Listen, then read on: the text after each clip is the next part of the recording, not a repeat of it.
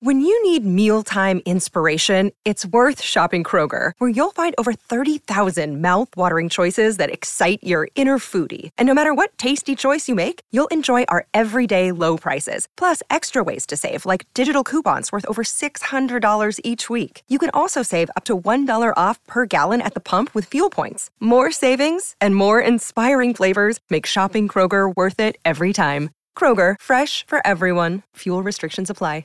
Bernie and Sid in the morning on the Red Apple Podcast Network. Paulie, shill. Happy Election Day. It's an important election, T, especially the gubernatorial candidates. There's a lot at stake. Look, all I'm saying is that crime is out of control, and we need leaders who are going to stop it. Someone's got to do something. Someone's got to step up and be in charge and end this insanity. It's about common sense, human decency, and living in a civilized society. We're taxpayers, for God's sake.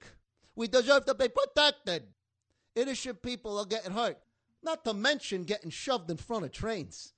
I've never seen this happening to such innocent people. It's not like they had it coming to them, T. They did nothing wrong. It's sad, T. It's like they're giving timeouts to violent offenders. There's no timeouts. When you violently assault someone, you said it right. You do the crime, you gotta do the time. Oh! As consigliere, I have to remain impartial, but I will say this. Somebody's got to do something to stop this violence. It's like everyday people got to go to the mattresses. It's out of control. Something's got to change. It's disgraceful. As the great Bernard McGuirk once said, the inmates are running the asylum. What the heck is going on? And as Al Pacino once said in City Hall, the movie, this is your city, our city. New York City can be a palace again. The greatest city in the world. Now go out and vote. Hi, I'm Rob Magnotti. My condolences to Bernard McGuirk's family and friends. Thank you, Bernie. We miss you. Please visit my website at robmagnotti.com on the web and follow me on Instagram, Twitter, and YouTube. I love the Bernie and Sid show.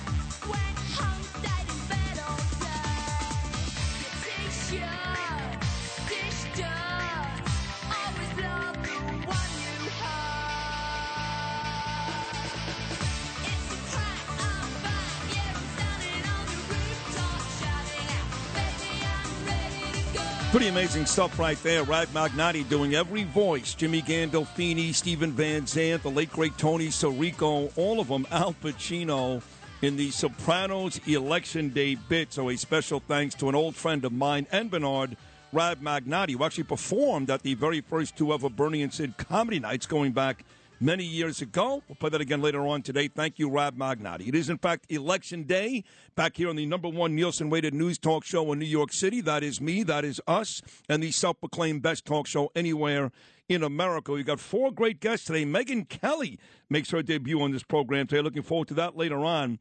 But I am really fortunate this morning to have two people that I really like. I legitimately like these people. I reached out to both of them.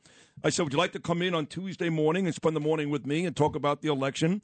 And without any hesitation, both said yes. I've got one Republican and one common sense Democrat. The Republican, of course, is a guy that's become one of my best friends. He's here all the time lately. That's because he's great, and that is Andrew Giuliani. Good morning, Andrew. Good morning, Sid. Great. Hey, Laura, I got to ask you a question right off the bat. Yeah. Does he actually say that he likes me behind my back and not on the radio? Because he actually says that about you. Yeah, no, okay, good. he said that. I just want to make sure. Sotto voce, really nice things the about stuff you. that he says about Lou behind his back. Oh, my Yeah, well, he God, I deserves can't all imagine. that, to be honest. I'm used to it, though. Yeah, that's true. That's true. The female voice, of course, is a former Nassau County executive and now podcast and radio star here at WABC, my friend Laura Curran. Good morning, Laura. How are you? Good morning. Good morning. Thank you for asking me here. You're welcome. Good to have you both. Let's get right to the candidates, what they're feeling today. Andrew, you just had that primary run against Lee Zeldin, running for governor today. You, Laura, you won the executive seat and had a tough loss to a very good man, Bruce Blakeman, but a lot of that was not your fault. It was really, to be honest, Todd Kaminsky. So both of you guys have had losses recently, you in the primary, you in an election. We'll start with you, Laura. What do you feel on a day like today? It's funny because having been through a few election cycles, I have this muscle memory of excitement and adrenaline coursing through my brain. It's like my head's going to explode. How is this going to happen? Did everything go right? But it's nice now to be on the cheap seats, commenting, telling everyone what they're doing right and what they're doing wrong. It's much easier when you're not doing it yourself. But it's an exciting day. And the thing about Election Day, I don't know if it was like this for you, Andrew, but it felt like it went on for 48 hours. Yeah. It just goes on and on and on. It's like, it's only 6 o'clock. Are you kidding me? But could you even sleep the night before? Like, I've heard quarterbacks talk about how they can't sleep before the Super Bowl. And I often say in this realm where we are right now, I'm not at FAN anymore, this is our Super Bowl. So you got to be like the quarterback. Can you even sleep the night before? I can always sleep. So you're good to go. Yeah. You, Andrew, you just took on Lee Zeldin, who was, of course, running against Kathy Hochul today, ran a very good race, came in second, beat out impressive candidates like Harry Wilson and Rob Astorino. Yeah. Here you are this morning. What were you feeling on that day, that primary day, just a couple of months ago? Optimism. Obviously, it's one of those things, and this is the interesting part about it. You know, the old traditional advice was by the time Election Day is there, you kind of sit back, you cast your vote, and you sit back and do anything. I just couldn't sit back and do anything, so I did about 17 different stops on Election Day. Obviously, did not necessarily help. It was all in the city, so we did well in New York City, so maybe it pulled out a few extra votes here and there. But I have to tell you, one of the things that makes me optimistic today is one of the pollsters that actually called me up about 10 days before my election and told me exactly where the race stood, which is that Lee was up double digits on me. He was the only pollster that actually gave me that information. Is very optimistic from the Zeldin perspective, considering where the early votes and the absentee votes are. That's two of the three different ways, obviously, that we can vote in New York State, the other being in person on Election Day voting. And basically what he's saying, and the New York Post covered this a little bit today, so it's definitely an article that's worth a read and we can break it down, but it looks like that early voting and absentee voting is less than 40% of the total that it was in 2022. I'd be interested to see actually where it is compared to the 2021 races. But what he's saying is and he's looking specifically at New York City. The lower that number is, the less a percentage Lee Zeldin needs in New York City, right? Less total votes that he needs to make up. And he's looking at it and saying that Lee Zeldin might only need about 33% of New York City and not clearing that 35% number because early voting is down. When I speak to folks on the street, they say to me, listen, we think Lee's got the momentum. We know Lee is on the right side of all the issues. Quite frankly, Kathy Hochul ran a lousy campaign, talked about Donald Trump, talked about abortion, which, again, nothing's going to change in New York. But even the staunchest Lee Zeldin supporter that I've spoken to, very anecdotal, still thinks he loses today because the numbers in this state are just too overwhelming. He'll make it close, which there are no moral victories here, but he'll make it close. But even the staunchest Lee Zeldin supporter feels like he loses by just a hair. What are your thoughts on that? Well, this pollster, I thought that going into the weekend that Zeldin was still down a couple of points that he needed to make up. This pollster seems to think that where the early voting numbers are, where the absentee voting numbers are, that Zeldin actually is in a good place to win this thing. Wow. And he was honest with me where my race was. He was the only one that told me going into my election day that I was going to finish in second. I think he was honest with Curtis, telling Curtis that he was going going to probably lose by about 30 points. That was easy. But, I mean, What you don't a have to be- prognosticator. but Laura knows this. When you're You don't got to be Brent Musburger to feel that way. It's tough to be honest with the candidate because there's a combination of you want that optimism through the campaign. Sure. You want your candidate firing on all cylinders. The last thing you want to do is miss time when you tell that candidate. And also it's a matter of, well, look, can I really change actually the strategy? And I think this is one of the things the Hochul campaign is dealing with. The strategy has really been based off of Trump, January 6th, and abortion. They haven't really talked about crime. They haven't talked about, or at least not effectively, Well, guns. about They the do talk economy. about guns. About the economy. That's all but, she talks about. But legal gun owners and Right. not necessarily the Right. illegal weapons. And I think in looking at that, looking at the recent polling, that's 48% of New Yorkers that say their top two issues are the crime or the economy. And until the last week or so, she hasn't really touched on that, at least effectively. All right, so Giuliani's taking Zeldin plus the points. Laura Curran, what about I'll you? take him outright. I'm taking a money line. I'm going money line on Zeldin today. So I wonder if my job today is to be a bit of the wet blanket. I did That look. is your job. Your job is to be honest. Yes. So I looked at 538 this morning. According to that, Zeldin has a 5 in 100 chance of winning. Okay. So they look at all of the polls, they mush them all together and come up with this formula.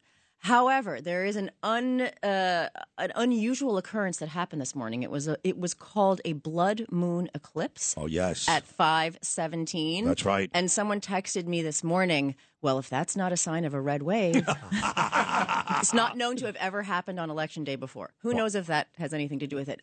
Something that's interesting, I mean, I consistently thought that Hochul would win just because of statistics, the numbers. It's impossible for her to lose. However, I've had some conversations over the past 24 hours with some folks who know things, and they're starting to sound worried. They are worried. Yeah. Yeah. They're starting to sound Well, I mean, a little they should like, be worried. maybe Right. we won't Right. eke it out. I- And it really depends. Like you said, it's the path for Hochul is in New York City. Yeah. If people vote in huge numbers in New York City, that's it. Because he's killing it on Long Island. And, of course, we all know about upstate. Yeah, no, he actually said he needs at least 30 to 35% of the vote in New York City to win this. And we'll see if he gets talking about. And his vote, like, he's motivated the Orthodox Jewish Yes. community and other Yes. communities as well. And they come out and vote in a block. No question. And Staten Island's early vote numbers are record-setting right now. Are they? They've done. Now, look, Staten Island. We always talk about, and Staten Island is. I love Staten Island, but it's still only 3-4% of the New York City population.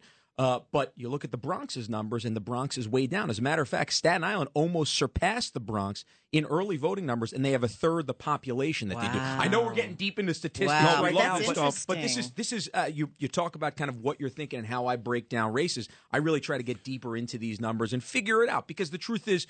We're just trying to make educational guesses now at Exactly. this point. We The good don't news know. is we have. Well, hopefully we'll know tonight. Hopefully. There's a lot of folks who also think we're not going to find out tonight. I don't think that's going to be the case. Maybe in Georgia. Talking about Long Island, 4 seats have the real opportunity to flip here in New York. You look at the Santos race, you look at the Molinaro race, the D'Esposito race, and the Lawler race. 4 seats. That's an awful lot. What about that, Laura Curran? So there's Zimmerman versus Santos. Right. That's looking 50-50. There's Gillen, my friend Laura Gillen, who's running to be my congressperson, who I think is wonderful, very much a common sense Democrat. Yeah, it's funny. Like me. You mentioned her to me on Friday when I was at the Expo with Danielle. My wife saw a commercial for Gillen. Yeah. Said, I kind of like this lady. Yeah. She comes off as a very moderate, common sense Democrat. Yeah. She's not going to win, but Danielle liked her too. So She could. Again, it's all about turnout. But your wife has good instincts.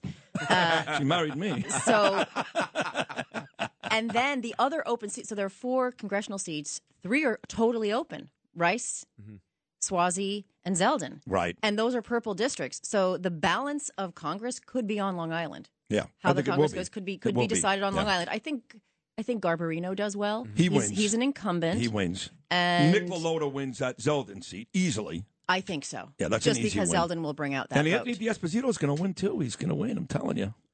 We'll see. We'll see. We'll All see. right. We'll so see. what does Hochul need to do from a numbers perspective in order, what does her margin of victory need to be in order for these congressional races to go Democrat versus Republican? Well, that's such a great question. She really needs to pull out the Democratic vote for those folks to win because they're saddled to her for good or for bad. Mm-hmm. And there's some frustration around that. And also the political organization on Long Island, the Republican organization, especially in Nassau County, is very strong. They get their people out in a way that the Democratic organization isn't as strong. I saw it in our primary, and Zeldin was able to just drive up the vote in Suffolk and in Nassau. And it kind of, we were able to do very well in New York City, but Suffolk and Nassau, he was able to absolutely destroy us. And I think he's going to do a great job tonight there. We'll see. Jesse Waters had me watching his show last night. One day I like Jesse, the next day I don't. It's a whole it's a weird relationship between me and Jesse. But I enjoyed his show last night, and he was really enthusiastic about these Senate races, throwing out numbers like 53. Hey, if we steal New Hampshire, maybe 54, maybe 55. Karl Rove sits down and goes, Jesse, calm down. 51, 52 more likely. All these big Senate races, we're talking about obviously Pennsylvania, Georgia, Arizona, Nevada, and I guess New Hampshire. What number do you think, Andrew Giuliani, is most realistic? I think it's 53. I think 53, looking at these that's races, a big night. That's a big night. I think it's 53. I think looking at it, it is a big night. And I think one of those races, one of those 50-50 races, I think Republicans will lose. Amazingly enough, in talking to a few people in Pennsylvania, they seem to be more worried about that Oz race than any of the other senatorial races on the Republican Who, side. Democrats or Republicans? Republicans Yeah. for Fetterman, which to me is shocking after that debate and obviously where Fetterman stands. But I do think it's going to be a good night nationally. I think you look at the top issues, and I think they're on Republican sides. And as we know, generally, whoever the party in power is, there's an absolute big push against that. Yeah. And that's why not with Trump, though. I don't know what actually, not thinks, Donald Trump. The numbers were not horrible for Trump. Obama and Clinton, the Republicans kicked ass. Not the other way with the Democrats, not with Donald Trump. 53 is his number. What's your number, Laura? Oh, boy. I was going with 51 Republican. I think I'm going to go to 52. You are? I'm Yeah. changing my bet. 52 is a good number. It's not a good night for you guys. No, I think this is going to be a rough night. I think it's going to be a real wake-up call. Well, if this goes the way you expect it to, 52, you say 53, I also think at least 53. Is that not, to a certain extent, Laura Curran, a referendum on Joe Biden? It's so funny that you say that because he always is saying this is not a referendum, it's a choice. I think in New York, it could be a referendum on one-party rule, depending on how it goes. And I think you could say this for Republicans or Democrats. If there's one party in charge, they go too far, and it's not good for the party, and that the pendulum swings back. And we could have that happening right here in New York. The guy that you spent 4 years working with inside the White House, your good friend Donald Trump, if and when the Republicans have this monster night tonight, outside of DeSantis beating Chris, because now he hates Ron DeSanctimonious, as he I calls love that him. nickname, by the way. I think it's pretty I funny. got to hand it to him. It's brilliant. Trump is pretty good. How much credit will Donald Trump take tonight if, in fact, we see this red wave? What credit will he allow anybody else to take, I guess, is the proper question. I think that's the proper question. And I think just look at the Ron DeSantis thing, right? I mean, I'm actually probably on Thursday or Friday going to go down with my wife for a couple of days to Florida, take a little bit of a break over here. Yeah, but you're not going to see Ron. You're going to Mar-a-Lago to see Trump. We're not going to see. That's true. That's true. Oh, but I was assuming DeSantis there.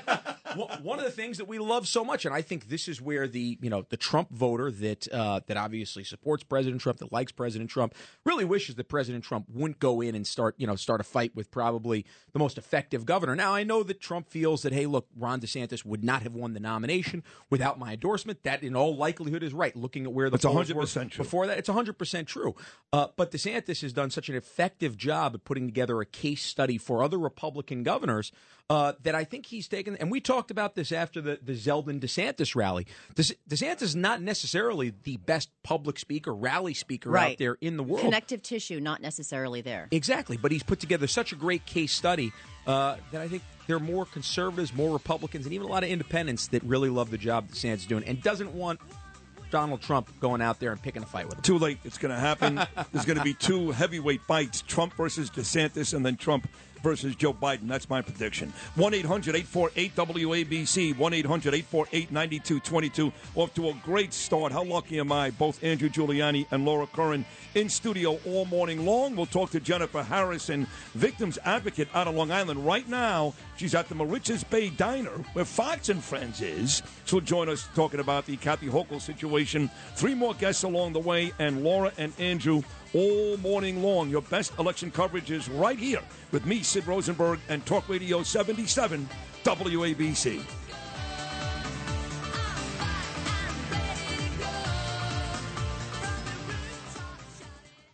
If you had an accident, trust Gabo Law, personal injury and medical malpractice attorneys with decades of experience who will provide the attention you deserve and deliver the best possible results in the shortest amount of time. Gabo Law has recovered millions for their clients, and they will be able to help you. But don't take our word for it. Read their 5-star reviews from former clients on Google, Avo, and Facebook. Call Gabo Law today, 800-560-0214 for a free consultation, or email them at info@gabolaw.com. That's GABO law.com. Gabo Law, where winning is no accident.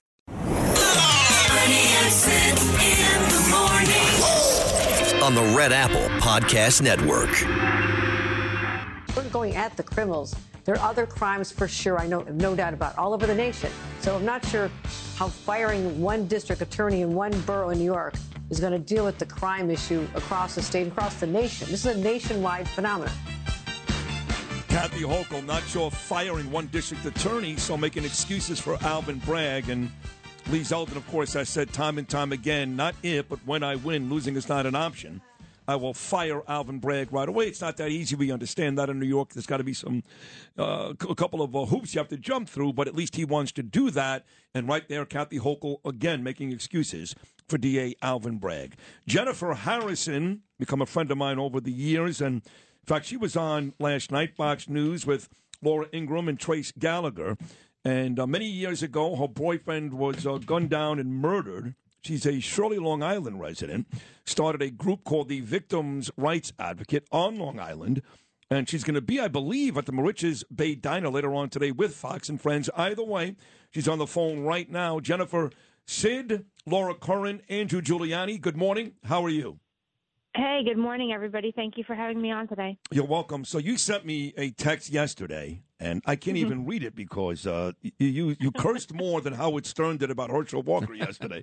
About Kathy Hochul, you are furious with this lady. So give the Monarch Note version of exactly why.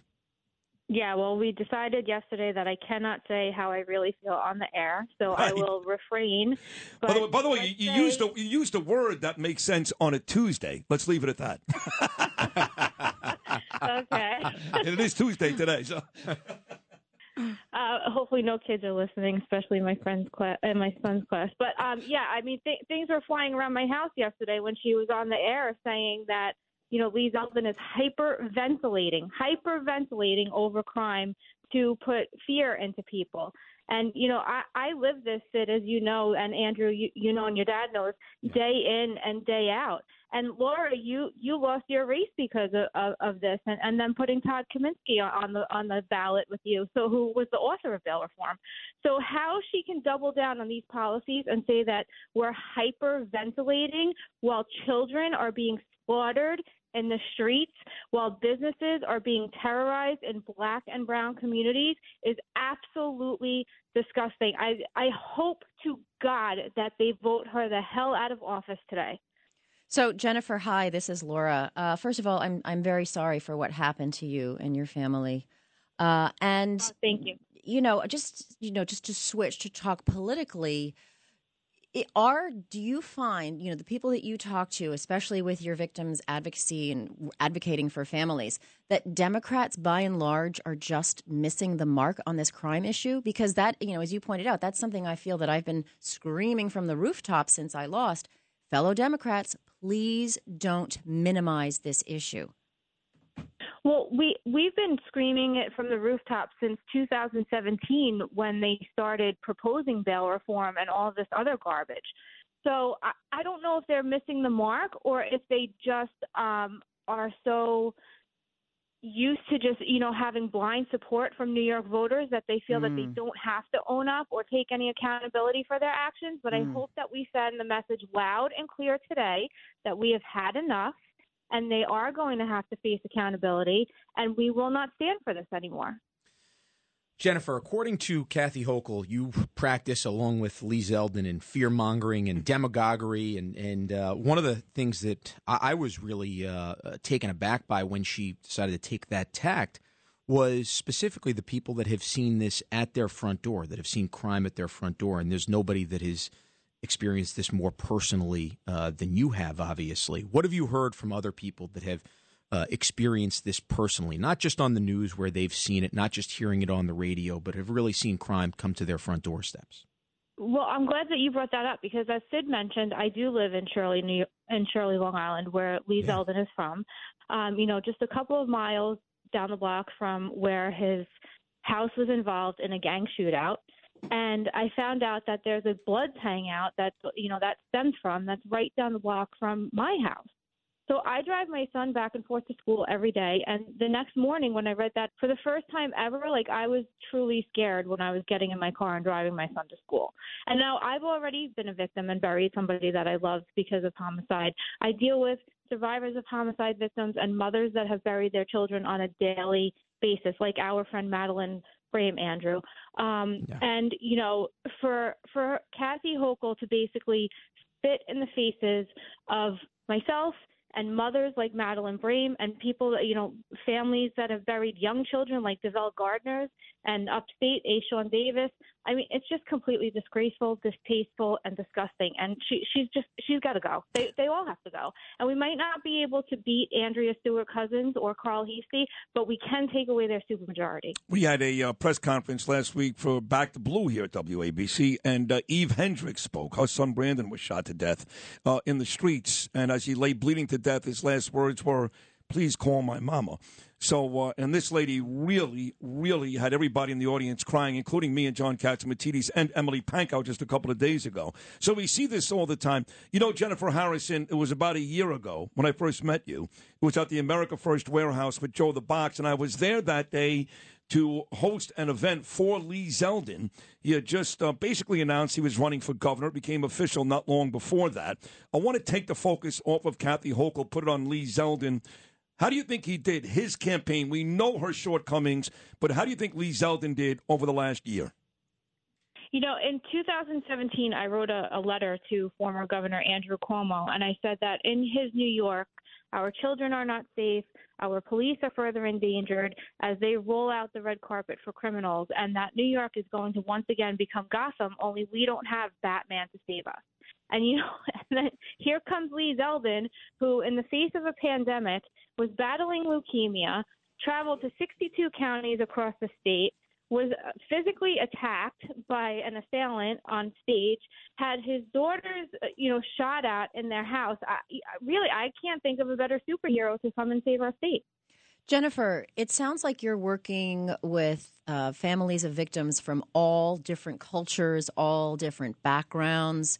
I know, the Democrats are looking to get out the black and the Hispanic vote.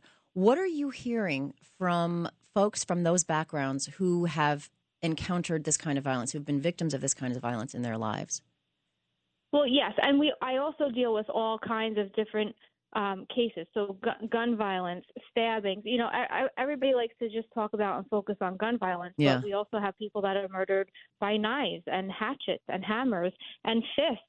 And, that stems from sometimes domestic violence or robberies in stores or, gang issues, the border, fentanyl, death by dealers. So there's all kinds of different areas and situations and issues that we deal with on a daily basis that have to be reformed.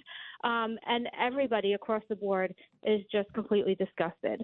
We saw the Jose Alba situation at the bodega in the Bronx where he was prosecuted. Alvin Bragg actually ran on a platform to protect victims, and now he's prosecuting a domestic violence victim who had to kill in self-defense, who he promised not to prosecute. So, victims everywhere, like you said, of all different races and all different cultures are just completely fed up with what's going on, and they're ready for a change. Jennifer, I've seen it from, the start of the primary and even well before then, just how well you and Victim Rights New York have come out, and you mentioned Madeline Brame before, and obviously you've taken tragedies in your lives and made sure that you're affecting change in public policy by supporting candidates that you believe will actually help you change this up in Albany. You've done so much over the last couple of years to get Lee Zeldin and other candidates that you believe in to the doorstep. How do you close out these final 12 hours before the polls close and trying to make your final pitches to voters? Media, social media, praying. We're doing a lot of praying. I didn't sleep a wink last night. I was up just praying to God that he lets this happen for us, because we really can't continue on the way that we have been, Andrew. And, your dad actually said at a press conference one day to myself and Madeline that it was the victims when it was his time to clean up the city that came out and really transformed everything. So we're hoping that that's what's going to happen this time. Lee Zeldin has actually, and that's why it was so important for Eve Hendricks to speak out the other day. And I'm so amazingly proud of her, because I know that that's not hard to do, coming from the demographic that she's coming from. So I'm so amazingly proud of her that she found the courage to come out and actually call out the governor by name in front of that many people. And that's what we just have to band together, keep talking to everybody today, make sure that everybody that we know gets out and votes, and why it's so important to us, and not because of what happened to our families, but because we don't want it to happen to your family. And unfortunately, the way that the state is headed, if we keep these people in office, it's only a matter of time that it does. That is Please, yes. Everybody get to the ballot box. That's a heck of an appearance. I'm really proud of you, as always. My heart goes out to you. Laura and Andrew feel the same way, but this was a tremendous appearance this morning, Jen, and you've been great the last year plus with Lee Zeldin, and I wish him the best of luck. I wish you the best of luck, and thank you so much for coming on this morning. That was an A+, a grand slam home run, Jennifer Harrison. Thank you so much. Thank you. Hopefully I'll see you all later at a victory party. All Thank right, you, Jennifer. that sounds good. Jennifer Harrison right there, victims' rights advocate. Once again, her boyfriend was murdered a couple of years ago out on Long Island. And every day she wakes up and tries to help people who have gone through the same tragedy. She's quite a young lady. Folks, traffic and sports are coming up next, but right now it's time for the 77 WABC clip of the day. Listen to the Middle Unplugged with Anthony Weiner on the Red Apple Podcast Network. Download and subscribe wherever you get your podcasts. Here, Anthony talks about democracy and losing. I don't believe that any candidate should ever say losing is not an option. Losing is an option in a democracy. Losing is sometimes what campaigns need in order to learn that their ideas are not the ones that the American people want. I mean, Lee Zeldin believes certain things. If those things are repudiated in the election, that's how we govern. That's how we know what the voters want and don't want. And just because voters may want Kathy Hochul doesn't mean that the system's broken. It just means that someone else got chosen. This is Sid on Sports. Oh, my goodness! Sponsored by Peerless Boilers on 77 WABC. Sports brought to you by my dear friend Pete Morgan, the fine folks at Peerless Boilers. Check them out, peerlessboilers.com, paviliontankless.com. They do build America's best boilers.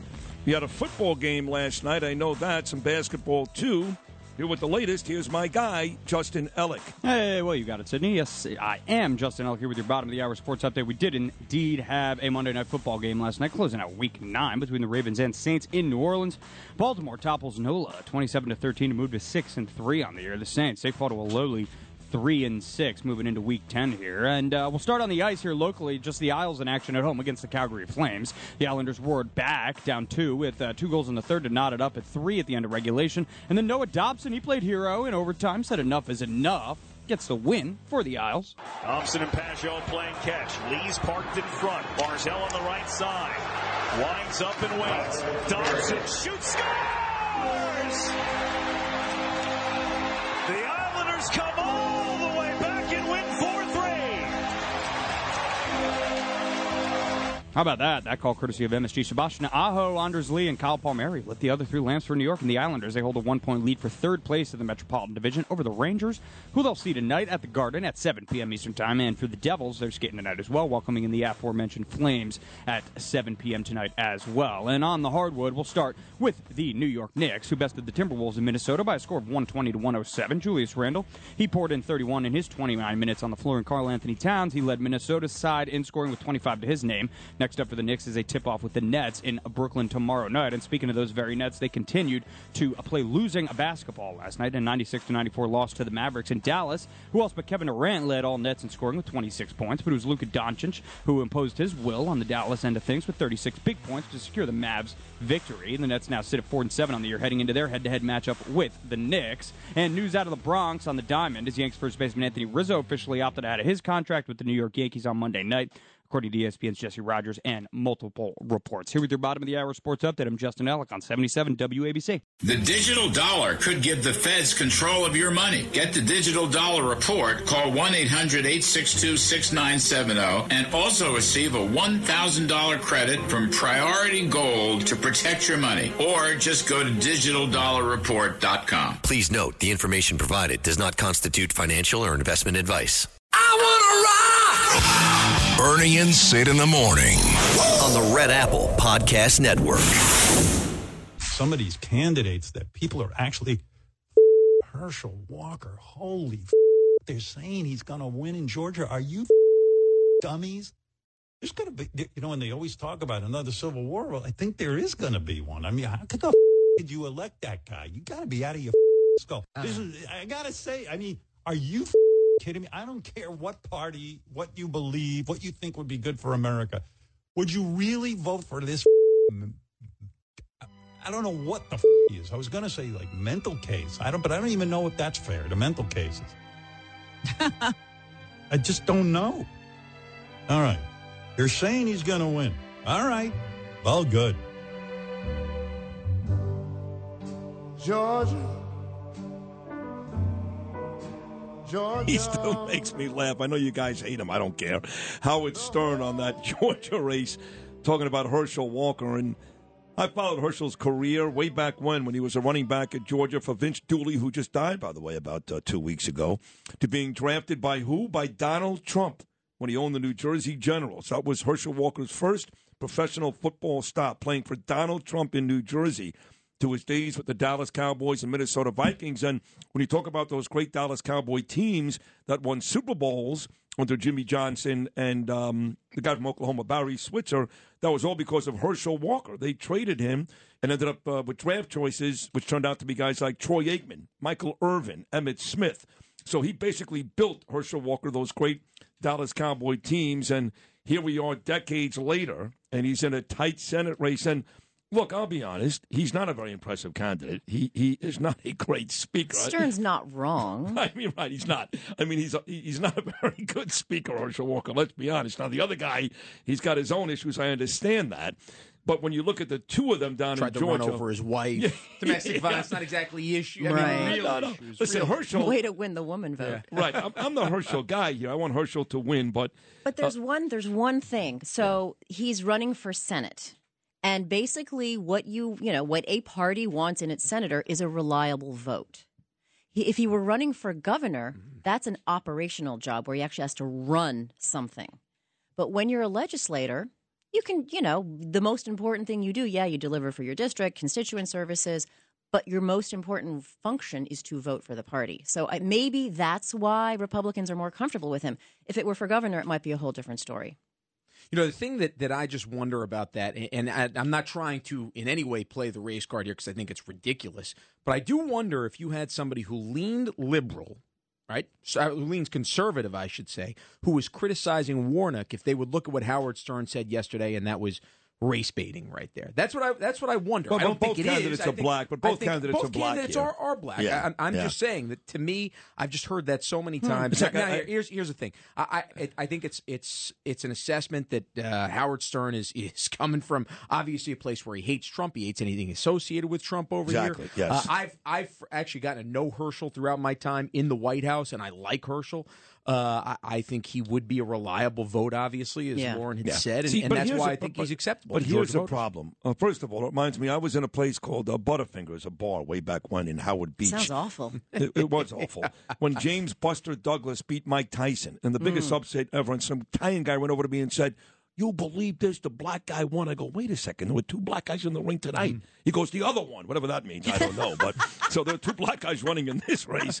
But my problem with what you just said, Andrew, and you know I love you like a brother. We become very close. If Herschel Walker was a Democrat, you'd be ripping him to shreds. But because he's a Republican, you kind of like him. I've got to defend He's my friend. He's my friend. I like the guy. I've talked to him a bunch, and I've gotten to know him. Well, he was a professional football player. You would have liked him anyway because you're like me. You're a jock sniffer. He was. He returned kicks for the Giants for 1 year. I remember that, right? 1 year or 2 years. Yes, so did. I remember that. Yeah, that was and then like again, the first year watching football. And he right was there with Mo for me. Carthon in New Jersey on that. All I'm saying, and again, I don't think in any way that was based in race and what Howard had said. I just kind of looked at what so many people on the left, on the right, have done from a commentary standpoint. The people on the left, and I just see on the left kind of this push that you can't actually break down a candidate like this who is African American because of that.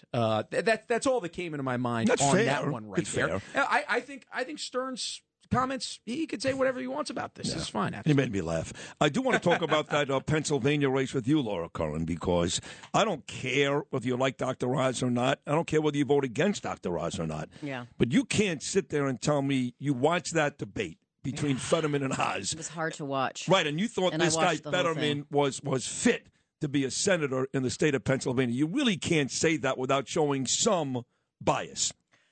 And it's interesting because they sent everyone, Obama, Clinton, Oprah has endorsed him, and Oprah invented Oz. But any reasonable person watching that, at least in my opinion, thinks that it was actually cruel to put the man up there and to put himself in such a humiliating position. And one has the feeling that he's being used.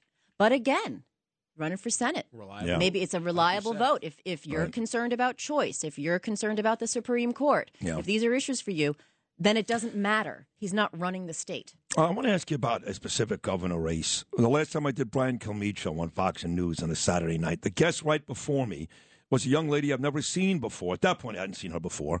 And her name was Tudor Dixon, who is cute, by the way. And she's running against Gretchen Whitmer in the state of Michigan. John Catsimatidis has been saying for days, oh, my God, if Gretchen wins, she's going to shut down one of those pipelines in Michigan. Oh, yeah, he's fit to be tied about that. Well, he's right about that, because here we go again. Less energy independence, less jobs. There's no reason to do that. You think they would have learned their lesson from Joe Biden already, or Cuomo in this state, but they haven't. Tudor Dixon is gaining in a big way. Do you see a path to victory for Tudor in Michigan? I think there's a path to victory. I think Whitmer is the favorite in this, but I do think if that red wave is as big as we think it is, that it will actually go into Michigan and Dixon has a chance. Do I think it's a great chance? No, but I mean it's probably a 25-30% chance, which means that we can wake up tomorrow and see really red in places we have not seen in a long time. But I think you'll look at Whitmer, and I think you'll look at some of the biggest COVID shutdowns, some of the most draconian COVID shutdowns. They actually came out of Michigan, so I'm very interested to see if voters in Michigan are going to remember actually what had happened and if they're going to come on out and vote. And remember what she did, too, because she was shutting everything down, telling Michigan folks don't go anywhere. And you may remember her husband was out there trying to get the boat out on the pier, on the deck, nobody wearing masks, really going against her own rules. But again, if you're a Democrat governor, rules don't apply to you. We've seen that. Her unfavorables are very high, and I think it's going to be part of the issue that Zeldin has here, which is how is Detroit going to come on out for Gretchen Whitmer, and is the turnout going to be low enough where Dixon can make it up in the rest of the state? Now, it's a little bit different. You have some college towns like Lansing and other areas in Michigan where Ann Arbor, obviously, where she's going to do well. But I think that's really where it is. Is turnout going to be low enough in Detroit, in Ann Arbor, in Lansing, where Dixon can make it up the rest Look of the at these races everywhere. Laura Curran, again, former Nassau County executive, now star here at WABC Radio and podcast, and deservedly so. She's a terrific talent. I don't care if it's a Senate race, a gubernatorial race, or something local here in New York.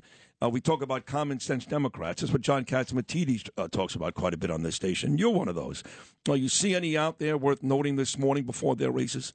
Yeah, I mean, in my home district, Laura Gillen, I think, is very much a common sense person. And, it's funny because she's getting smeared with all of the Republican talking points, smearing Democrats about crime and inflation and out of touch. She was the town of Hempstead supervisor. She had absolutely nothing to do with bail reform. She's the mother of 4. She used to work with Mother Teresa. She's great. I mean, I'm not even making that up. Yeah. And Zimmerman, same thing, like a stalwart, just old school Democrat, really good, running against Santos for the Swazi seat. And they're getting smeared with stuff that had nothing to do with them, but it's this broad brush. I mean, that's politics. It happens to all of us in politics. But it's hard to watch good people step up, put their head above the parapet to run, and then just get it chopped off. That's something that makes me sad. That good people, and it might make good people not want to run in the future, Republican and Democrat. Oh, you're a Trumper. Oh, you're a socialist. Oh, you want to kill people, whatever it is. We have a couple of friends running today that are long shots, to say the least. Big underdogs. Tina Forte was out with me a couple of days ago running against AOC. Our friend Michael Henry running against Letitia James. Our dear friend Joe Pinion running against Chuck Schumer. Do you see a path to victory, Andrew, for any one of those folks? I think for Michael Henry, I do. I really do. I think that it actually would not shock me if Michael Henry actually leads the ticket from a percentage victory standpoint. So I could see Zeldin winning by 1 and Henry winning by 3. Wow. I could even see a split ticket. You And I think agree. that's because you're saying wow like you're shocked. That's surprising to me. Well, here's my assessment on it. The unfavorables of Letitia James are higher than the unfavorables of Kathy Hochul. And I think you're going to have some Cuomo Democrats that may vote against James that may not actually. You're right about that. Right. I've heard that. Yeah. And even hearing, I know some of the stuff that Melissa DeRosa has said recently, it's been a real pushback against. So I'm very interested to see where I had her ends on my up. podcast. It was very interesting. Yeah. DiNapoli wins. Everybody loves DiNapoli. He's the one Democrat we are confident. It's funny you say that because I had Dove Hyken on a couple of days ago, and he's a Democrat his whole life, and he is staunch in his Lee Zeldin support. And he said, I'm still a Democrat, and a guy like Tom DiNapoli I still really like. That's the one guy he mentioned. That's funny. Yeah. That is a great hour number 1. Again, what a tremendous show this morning with Laura Curran, former Nassau County executive, now radio podcast star. Andrew Giuliani, already a huge star. He was a star when he was a kid before he even took a golf watched that inauguration. Some say famous, most say infamous. So. I'm in the same boat, trust me. We got 3 hours to go. Bo Dietl is coming up next hour. I'll talk to Megyn Kelly in the 8 o'clock hour. AJ Katzimatidis in the 9 o'clock hour, plus more of Andrew and Laura all morning long. This is the place to be, folks. On Election Day, go out and vote. Polls are open right now until 9 o'clock tonight. Go out and vote. We'll be back with hour number 2, Election Day, with Sid Rosenberg, Andrew Giuliani, and Laura Curran right after this. We'll do it live! Hey, Bill O'Reilly here, and you are listening to Bernie and Sid. God help you.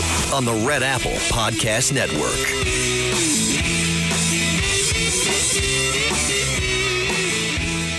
My fellow Americans and my fellow New Yorkers. I used to live in New York. It was a great state. And now it's not so great, but it's going to be great again. Believe me, it's going to happen. I want to tell you how much you are honored and privileged to have one of the greatest talk show hosts in the history of the world leading the airwaves in the morning in the great state of New York and across the United States. I have to say, Sid Rosenberg, he's a fantastic guy. He is highly respected and highly successful. He's great, really. I've known him for a long time. Sid Rosenberg, he's a great guy and one of the greatest legends of radio. When you think about it, he does a fantastic job.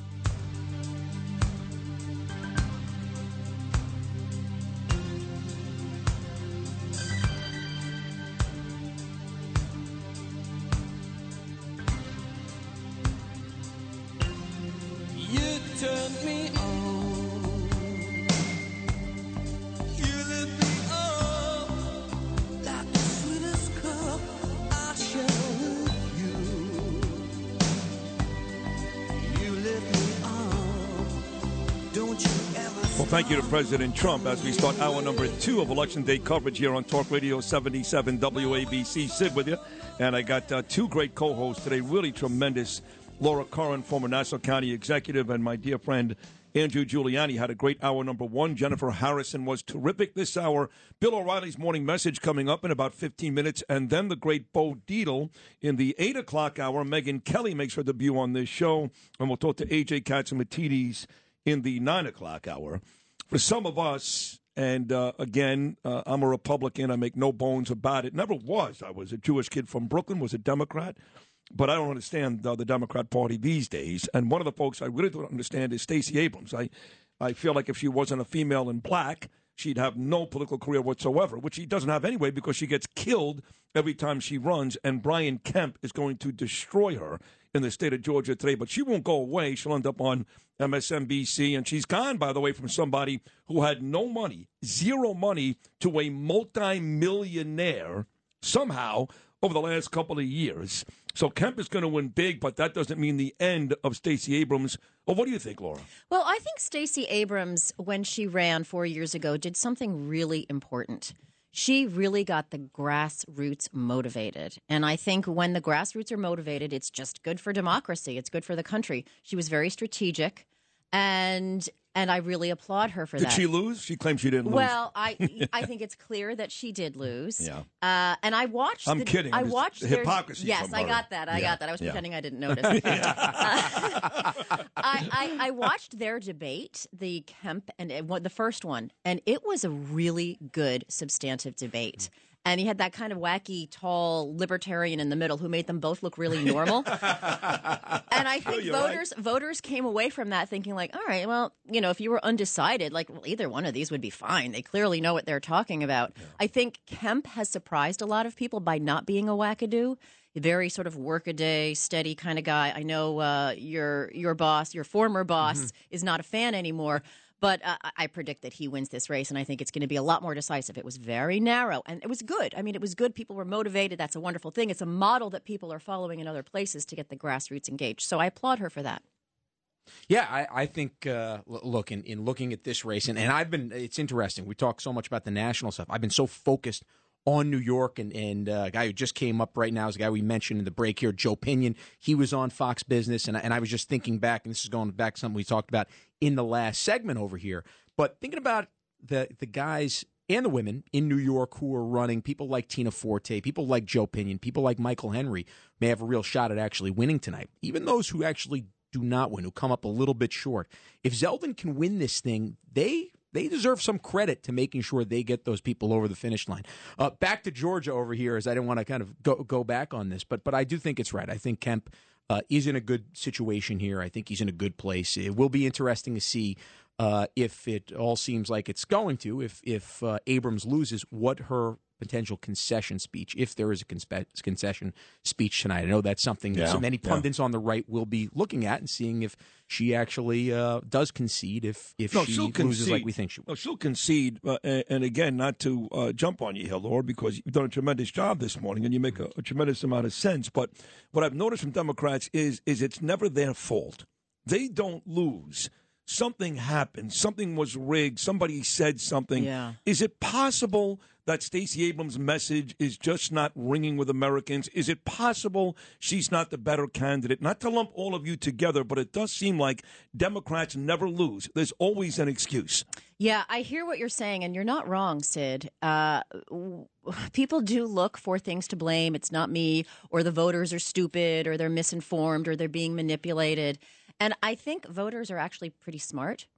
I think that, the intuitive nature of humanity is pretty good. We know who's going to look out for us. We know intuitively who's respecting us, who is not taking us for granted. And that's something that I would caution all politicians to think about. Do you respect your constituents? Are you earning their trust, or are you just saying they're stupid or they're crazy if they don't agree with you? I do want to ask you about one specific race, Laura Curran, and that is the Mike Lawler, Sean Patrick Maloney race. A couple of days ago, he was doing an interview, Sean Patrick Maloney, and the interviewer brought up inflation. And Maloney's response was really insensitive, I think. He said basically, hey, if you're worried about inflation, go have some Chef Boyardee ravioli and stop complaining. That is not an answer on how to fix that. I read that quote. I think you're misreading what he said. I think he said he was trying to empathize with the common man. I've had a hard life. When we were little, sometimes we had to eat Chef Boyardee, so life wasn't always a bed of roses for me. I think that was him trying to relate to the common man. Okay, maybe. We do have that cut, I believe, right? Cut number 8. Is that right, Lewis? So let's play it and let the audience decide, because I've been wrong before many times. Maybe I'm wrong. Maybe Laura's right. Here's Sean Patrick Maloney. Hudson Valley residents are feeling pain at the pump and at grocery stores. What have you done, and what do you plan to do to help solve our inflation problem? Yeah, well, I grew up in a family where, if the gas price went up, the food budget went down. So by this time of the week, we'd be eating Chef Boyardee if that budget wasn't going to change, right? So that's what families have to do. And I don't think he was telling them eat Chef Boyardee and shut up. He's like, I understand that sometimes you have to cut corners, and so I empathize with that. What about you, Andrew? What do you think about that? Yeah, I see Laura's point there, but I do think that voters are going to come out and say, well, you've been congressman for, 6 terms now, so what have you done about this? We've seen the Inflation Reduction Act pass, and this has been something that we've been told for a year, or at least a year ago, was transitory. So do you have any responsibility on this? So they might still actually say, well, hey, look, you might have said this and this might be cut up for a political ad, but nonetheless, gas prices are up 50% from where they were 2 years ago. We're seeing inflation at 8-9%. Sometimes some say real inflation is at 12, 13, 15%, depending on where you're shopping and what you're doing. You, as one of the leaders of the Democratic Party, not just in New York, but in the country, right. We're going to make you pay for it, Sean. Right, Maloney. right. The other race that's interesting is a little bit upstate is Pat Ryan. He won against Molinari in August. He's running again. His district 18, was plus 30 for Democrats. Yeah. No, I'm sorry, plus 8. Plus 8 for Democrats for Biden.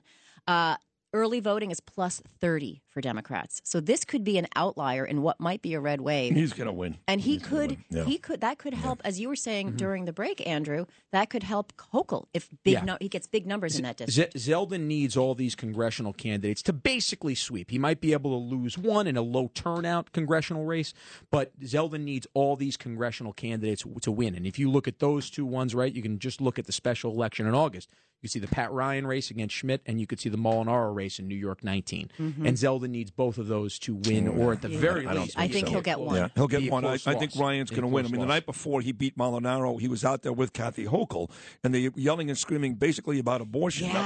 That was it. Yeah. You remember that, Yeah, Laura? And he got himself a big win the next day. By the way, he's adorable. Pat Ryan? Oh, my God. His commercial is cute. He's lovely. His commercial, he's got 2 little kids. And he's so nice. Yeah. I'm crazy about him, in case you can't tell. Yeah, no, we can tell. The interesting thing about those races, too, that's probably one of the few areas in the state where crime might not poll as one of the top 2 or 3 issues because it's too far north where you're not getting the NYPD and the civil servants of New York City that live there, and it's not in really one of the metro areas there. So it's crime. Point. So the economy probably is the top issue, which is going to hurt Ryan. It's going to hurt Molinaro's opponent. But crime is probably not the issue that is in New York City, that is in Rochester, Binghamton, Buffalo, really, and that affect probably 14 or 15 million of the 19.5 million New Yorkers across the state. And that's a good point about civil service and cop folks where they live. There's a lot on Long Island. Remember, not so much up there. When you think about the Hudson Valley, it's Orange County and then Putnam County. When you start going to Dutchess County, east of the Hudson River, and then Ulster County, north of it, that NYPD civil servants in New York City do not live up there. And a lot of the hippie type people moved up there. Yes, they did. They went further liberal throughout the Park Slope people. They did. That's right. They did. You're right. Let me ask you about your former boss. It seems like he's itching, and I mean itching, to announce he's going to run again. The date, November 15th, is out there. Yep. But there was some rumors that he almost was going to do it last night, maybe today. Do you think Donald Trump has the patience to wait until November the 15th? That's I don't even know how to answer that question right there, Sid. I think tonight he's going to declare a big victory, obviously, for Republicans and conservatives. I think he will. The fact that he didn't announce last night means he does actually have the patience to wait until November 15th. But he was close last night, though, right? He was close to doing it last night. Very close. I heard he was considering it. And I think it was a good move because right now I think the issues are so on Republican side, so on conservative side, that you want New Yorkers thinking about crime and the economy right now. And if you give them one final reason in a place that voted by 23 points for Joe Biden to come on out and vote for Trump because he actually would be on the ballot today, I don't know if the Zeldin campaign would be the happiest in all this. That is a great point. I'm really interested to see, though, if DeSantis makes the decision to jump in and run against Trump. I do know a lot of the big money. And look, Trump in 2016 took down a ton of the big money in getting the nomination. But I do know a lot of the big money that was with Trump in 2020 It's going to run now. has been urging DeSantis in 2024 to run. He beat 17 people. As soon as you mentioned Donald Trump, me and Andrew Giuliani, Laura, you wrote something down. I noticed that. I'm paying attention. What did you write about Donald Trump? I wrote down striptease. Now, why would that be? Demi Moore? Because he is doing the striptease. He's taking off the fingers of the glove. Well, I'm going to give you a little treat soon. boy. Just hold on. Oh, my He God. is such a flirt. Yes, he is. And I think, this is my uneducated guess, he would eat DeSantis alive. He will. He'll kill him right And now. if He'll DeSantis kill is him. smart enough to know that, Yeah. I would probably bow before the king's. Well, Yes, we you, have to sir. see. It's still 2 years away. DeSantis would win Florida, but as I spoke about with Rich Lowry yesterday, can you see DeSantis beating Trump in Iowa? No. New Hampshire? No. Yeah, South Carolina? exactly. No. Those Right. important states. Yeah, exactly. Trump will kill him. By the way, so far this segment, you've mentioned Pat Ryan is cute, and Donald Trump is doing a striptease act. You need a night out, Laura. All right, we got a lot more to do coming up this morning. Bill O'Reilly's morning message is coming up next.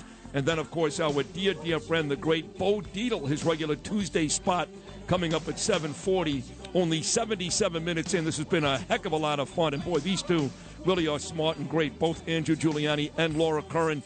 Keep it right here. We're just getting started. Election Day Tuesday with Sid Rosenberg, Laura Curran, and Andrew Giuliani. Only right here on Talk Radio 77 WABC.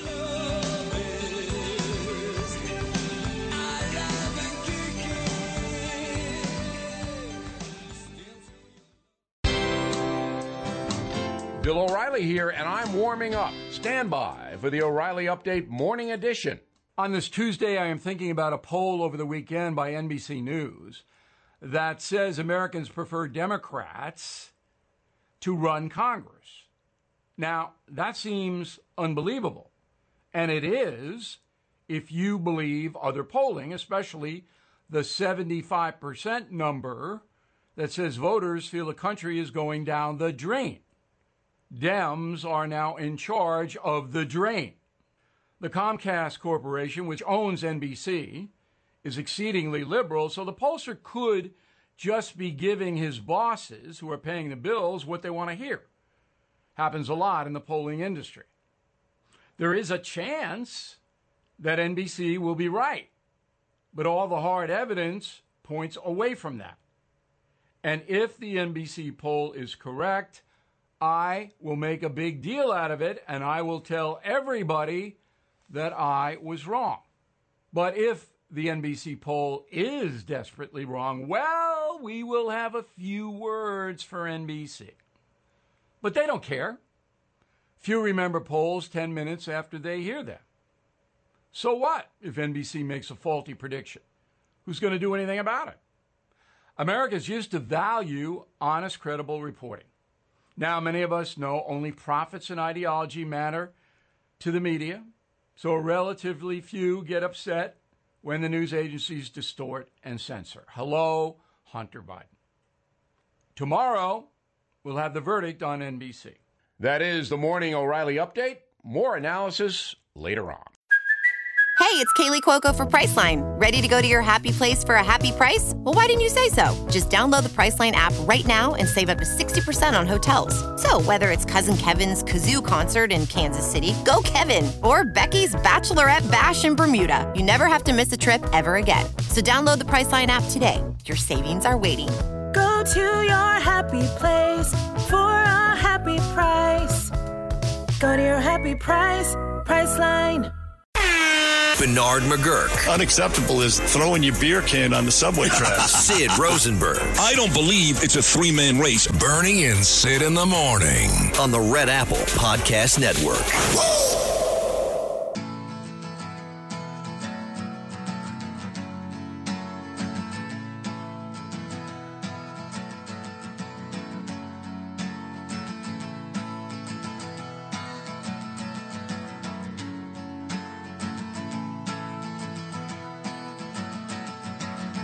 Today is gonna be the day that they're gonna throw it back to you.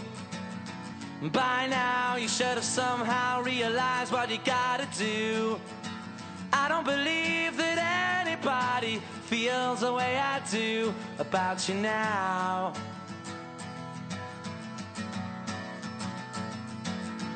Backbeat, the word is on the street that the fire in your heart is out.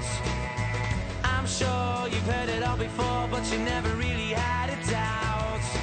I don't believe that anybody feels the way I do about you now.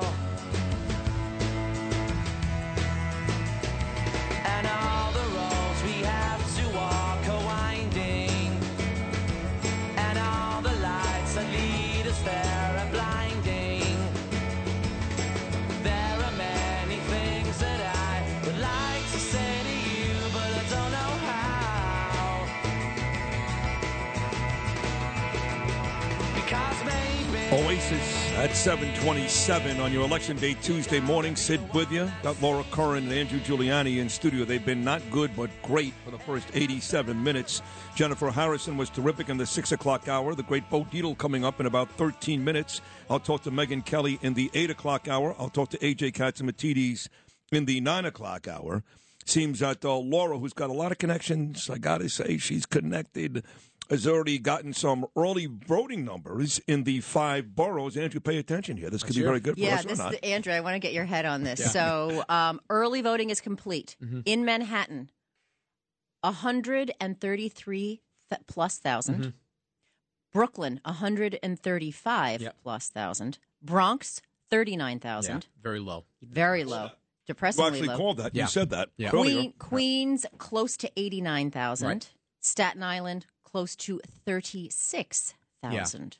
I think in looking at this, and obviously, right, I'm coming through a biased lens on this, but I think it bodes well for Zeldin. Staten Island was up significantly. The Bronx down significantly. We know that the Bronx is 11-1 Democrat to Republican. Staten Island votes 2-1 Republican to Democrat. Does Brooklyn offset that, though? I mean, they got an operation there. Yeah, they do, and I think it's going to be interesting because the Brooklyn early vote is down something like I think it's about a third of what it was from the 2020 early vote. Maybe it's 37% of what it was from the 2020 early vote. Wow, So it's a matter 37%. I think it's about 37% of So what even though it it's a was. presidential So it's year, a little that's more than a still third. It's still very a low. big gap. Now it's a matter of, hey, Hochul was there on Sunday. I think on Sunday. So will she be able to turn it out on Election Day? Will they be able to get some of those numbers up?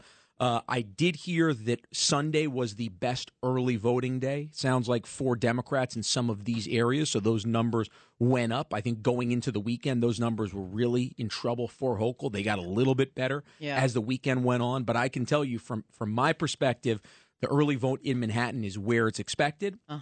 In Queens, in the Bronx, in Brooklyn, they're lower than expected. In Staten Island, higher than expected. Interesting. I would say that means it's very good for Zeldin having that chance. And look, Zeldin talked about the 30 to 35%. Yeah. So to In be the as city. simple in the city, and this is very simple for people to figure out on this one here. But the lower the turnout number is, the closer that gets to 30%. The higher the turnout number is, the closer that gets to 35, or even more than that, because it's just more raw votes that he would need to make up in other areas of the state. So this might mean that he can win it with 32 or 33% of New York City if these low vote numbers hold through election night. And We'll the see. question is, do his city voters, though they're smaller, are they more passionate? Right. Are they more into it than her voters, which are many more? I think overall that's a big Republicans. difference. I think overall Republican voters are much more enthusiastic. Overall, they just are. Democrats. Anecdotally, I'm hearing that. Yeah, it's not even close. I will ask you though, if you were still running, Laura, and you're a Democrat. By the way, can I just say I'm really grateful to the sweet baby Jesus that I am not running this year as a Democrat. It's a lot more fun, right? A lot more fun. With It's really a lot nothing at easier stake. telling everyone else what they're doing right. wrong. You're doing great. You're doing lousy. Yeah. But if you were running, again, we talk about what we've noticed the last couple of weeks. Kathy Hochul talks about how crime is a figment of your imagination. Mayor Eric Adams has said the same thing time and time again, specifically about subway crime. That is a perception, not a reality. And I've heard others in the state do the same. And Democrats have been running on abortion, gun laws and whether or not you like Donald Trump. They don't want to talk about crime. If you were still running and you were in Nassau County today, would you not attack the crime issue, Laura? Well, I would, and I did. In fact, I angered some folks from my own party by coming out very early on 2019 about bail reform going too fast, too far. You did say that. You said that right here with me and Bernie. And I was on record, but still, it still was a killer issue. And you brought up Mayor Adams. Now, he's in a very difficult position, and I have a lot of empathy for him. He's got to work. I'll tell him that at dinner on Thursday night, which he confirmed last night. And I want, he did confirm. So I want you to have empathy. Not that I'm telling you what to do. Well, you kind of are. Okay, I'll tell you. I'll give you some unwanted advice. Right. Have empathy for him. He needs Albany for funding, for programs. He needs to have good relationships up there. So he's not, and he's tried to push back on bail, and he got really harshly criticized by the progressives. He didn't pass these laws, but he has to live with them. He's seeing what's happening to his city. So he's walking a very fine line. He can't piss off the governor and the legislature because he needs them. So it'll be interesting to see what happens after the election. If Zeldin, it's a 5 in 100 chance, according to 538, if he wins, what his relationship will be like with Zeldin. It'll be fine. And by the way, he'll be a better mayor if Zeldin wins because he can continue to be lazy and adopt all these horrible policies because she's a Democrat. If Zeldin wins, he'll be a better mayor. Two things. First off, I think 538 is missing these early voting numbers. I would say that Zeldin has a 25-30% chance, maybe even more, to win in looking at these early voting numbers. Like I said earlier before, the one pollster that came to me 10 days before and told me exactly where the race was, which is Lee was leading by double digits in our primary, tells me he thinks these numbers are right for Zeldin to pull the upset tonight. So this is a guy that I trust. This is a guy who called my race exactly where it was, who called Curtis's race exactly where it was. Yeah. I would say this about Eric Adams. Could he pick the winner of the Super Bowl this year? You're not going to get empathy from Andrew Giuliani for Eric Adams. I can promise you that. Yeah, I would say this about Eric Adams, and this probably comes from my Giuliani hard-headed way, but I do think right now he had the most leverage up until today of his mayoralhood. Because you think about this, right? He could go up to Albany and say to Kathy Hochul, hey, look, unless we figure this out, I'm holding my endorsement until we actually figure this out with regards to bail reform, until we actually get on the same page as crime.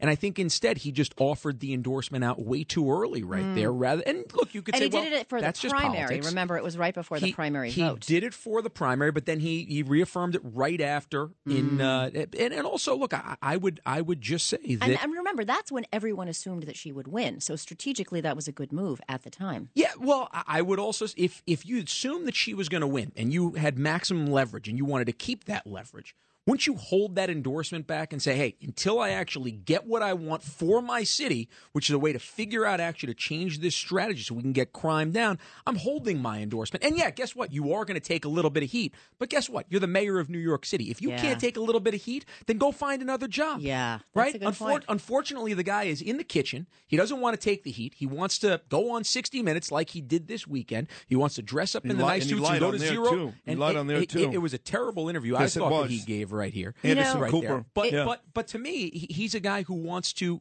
be good at the press conferences, but not actually take the heat of doing what he needs to do in City Hall and going up to Albany and actually getting in a fight up there. Because the truth is, he got elected because he was the only Democrat that would mention crime being a problem. I'd say the first Democrat that would mention crime was a problem. So for me, I'd like to see him a little, maybe not as good in the press conferences like he is, and more focused on actually getting his job done with Albany and using that leverage as mayor. And he's got to come back from Albany a lot angrier. He kind of stuck his tail between his legs and said, I tried, guys. Don't get mad at me. You got to come back angry. You got to name and shame. You got to scream at the sky. Heasty, Stuart Cousins, please somebody listen to me because my city is dying. Somebody help me. He doesn't do that. But you know what? They can be a little vindictive. You know, there's a lot of examples of that. We don't have to get into all of that. And they're already, I read recently that they're looking to blame him if she doesn't do well. That it's somehow Adams' fault because he said the emperor has no clothes. Bail reform's not working. So they're looking to perhaps make him the fall guy, which I think is completely unfair. I do think Adams will be a better mayor if Zeldin is the governor, because Adams is a follower. Yeah. He's not a leader. And Hochul is leading him who knows where. I think Zeldin will lead him in the right direction for New York City. That's my assessment. We both agree on that. Traffic and sports are coming up next, and the great Bo Dietl with me, Laura and Andrew. Bernard McGurk. Bernard has been a friend of mine for so long. And Sid, you too. Sid Rosenberg. Not good, great. Bernie and Sid in the morning. I love you guys. I listen to you every morning and walk around the house laughing my butt off. On the Red Apple Podcast Network.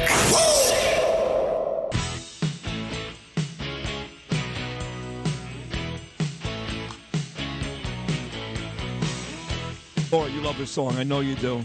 You love a little Pat Benatar. It is 7:45 on your Election Day Tuesday morning. Sid Rosenberg with you. And two co-hosts today. They've been really great. They really have, both Andrew Giuliani and Laura Curran. We put this time aside every Tuesday for a dear, dear friend of both me and Bernard for the better part of 30 years. He also spent 3 decades as one of the most really decorated and popular cops in the history of this city, a real tough guy, and now has gone on to become a legitimate big-time actor. I mean big-time. Wolf of Wall Street, The Irishman, Gravesend, Godfather of Harlem. Here he is with Sid, Andrew, and Laura on this Tuesday morning, the great Bo Dietl. Good morning, Bo. Good morning, guys. How you doing? Well, good. Today, you know, everyone, we've been talking about it for months, but today's the day that you've got to get out and vote. This is not a Republican or a Democratic election. This is an election for the ideals of us being Americans together. You know, every time I tell people this is the day your life can change, because this is for you and your family. And I think the most important things in the world are the issues of crime, inflation, and immigration.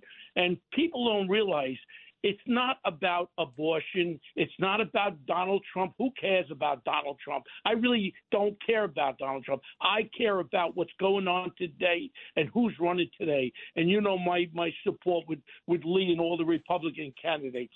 Now, all of a sudden, these issues, the liberal Democrats, they put all their commercials out there, like January 6th Trump, abortion. It has nothing to do with it. And Lee Zeldin is not voting against abortion. All these liberals can talk about is that they can't talk about anything else. I tell them that you or one of your loved ones will become a victim of crime. And it's going to be, when they're a victim of crime, it's going to be too late. You're going to say, oh, I voted for the wrong person.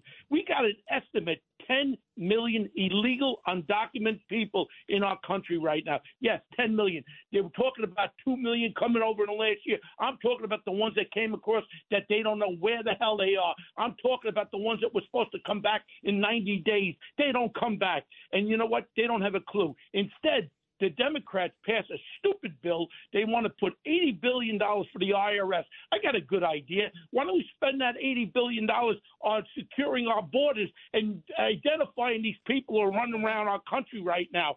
And, you know, it's just, I'm driving all the way out to Long Island. I live in New York. I live in Nassau. I live in Suffolk County. I'm driving all the way out to Herrick. You live in a lot of places. Yeah, he lives in a lot of places. So, Bo, I just want to cut in. And I work hard for all my places, and I believe in when you work hard, you get success. And I don't sit back pointing my finger at anybody else. So one thing I will say, Bo, it's Laura. Hi. It's nice to meet you over the phone. I am a Democrat, and I was, in my own opinion and in the opinion of others, very good on law and order. And unfortunately, you know, the way the talking points are, from the Republican side, it's painting these Democrats with this broad brush that they're all softies on crime. That's not necessarily the case, but it's hard for good, moderate, common sense Democrats to break through the clutter from both sides. And that's awfully frustrating. We're gonna see today all your good voting Democrats, what they do today, because I need my moderate Democrats to vote for Lee Zeldin today and the Republicans today. You know, talking is very easy, but when I talk to my Democratic friends, all they say is, I hate Trump. He's going to stop abortions. That's a bunch of baloney. And let's talk about the Democrats in right now who are running this country. They politicize the Justice Department and the FBI. And if we take over the Congress, maybe we can have investigations. I'd be damned. This January 6th thing, all of a sudden they're going after these people. They're incarcerating them beyond anything. But where is the arrest for the riots of 2020? People were killed, robbed, beaten. Stores were burnt down, and we just forgot about it. And Laura, with all respect, Your people are in charge right now. And what are they doing? They're dropping the balls. That's why we have to have a change in our state and in Washington. Now the FBI is investigating people who demonstrated to these right-to-life places, but they don't demonstrate on the other side. They're using our they're using our Justice Department and FBI for their political use, and I think it's wrong. They're taking the FBI agents off child sex offenders to use for investigating people who are conservatives. This is so ridiculous. This kills me more than anything. And look at Laura, our friend, Senator from West Virginia, our senator over there. He flipped his vote, and then all of a sudden, the fool in charge there says, well, we're going to stop coal mining. We're going to stop coal. We're going to stop this. Now he looks like a damn fool because you got a president there who's a fool. He's your leader of the Democratic Party. Now, what do you do when something's bad? You must change. And today is the day for change. Yeah. It's not a Republican or a Democratic thing, Laura. I'm sorry to get so adamant, but I talk to my Democratic friends, and they keep going on and on. And I think you're reflecting what a lot of New Yorkers are feeling right there, right? I think that's exactly what you're reflecting. But I got a question for you, Bo, here, just on this topic, because obviously you know the pulse of the job better than anybody. I mean, you talk with so many guys who are on the job still that are retired. You've obviously done an amazing job in law enforcement. What's your take on the $25,000 gift from Lynch and the PBA to the Hochul campaign? Because that's something that bothered me and certainly bothered a lot of guys on the job that I spoke to and retireds. First of all, that was one of the things I was going to talk about, Andrew. And, I was one of the first people to endorse your father the first time for mayor of New York City. And I'm going to tell you something right now.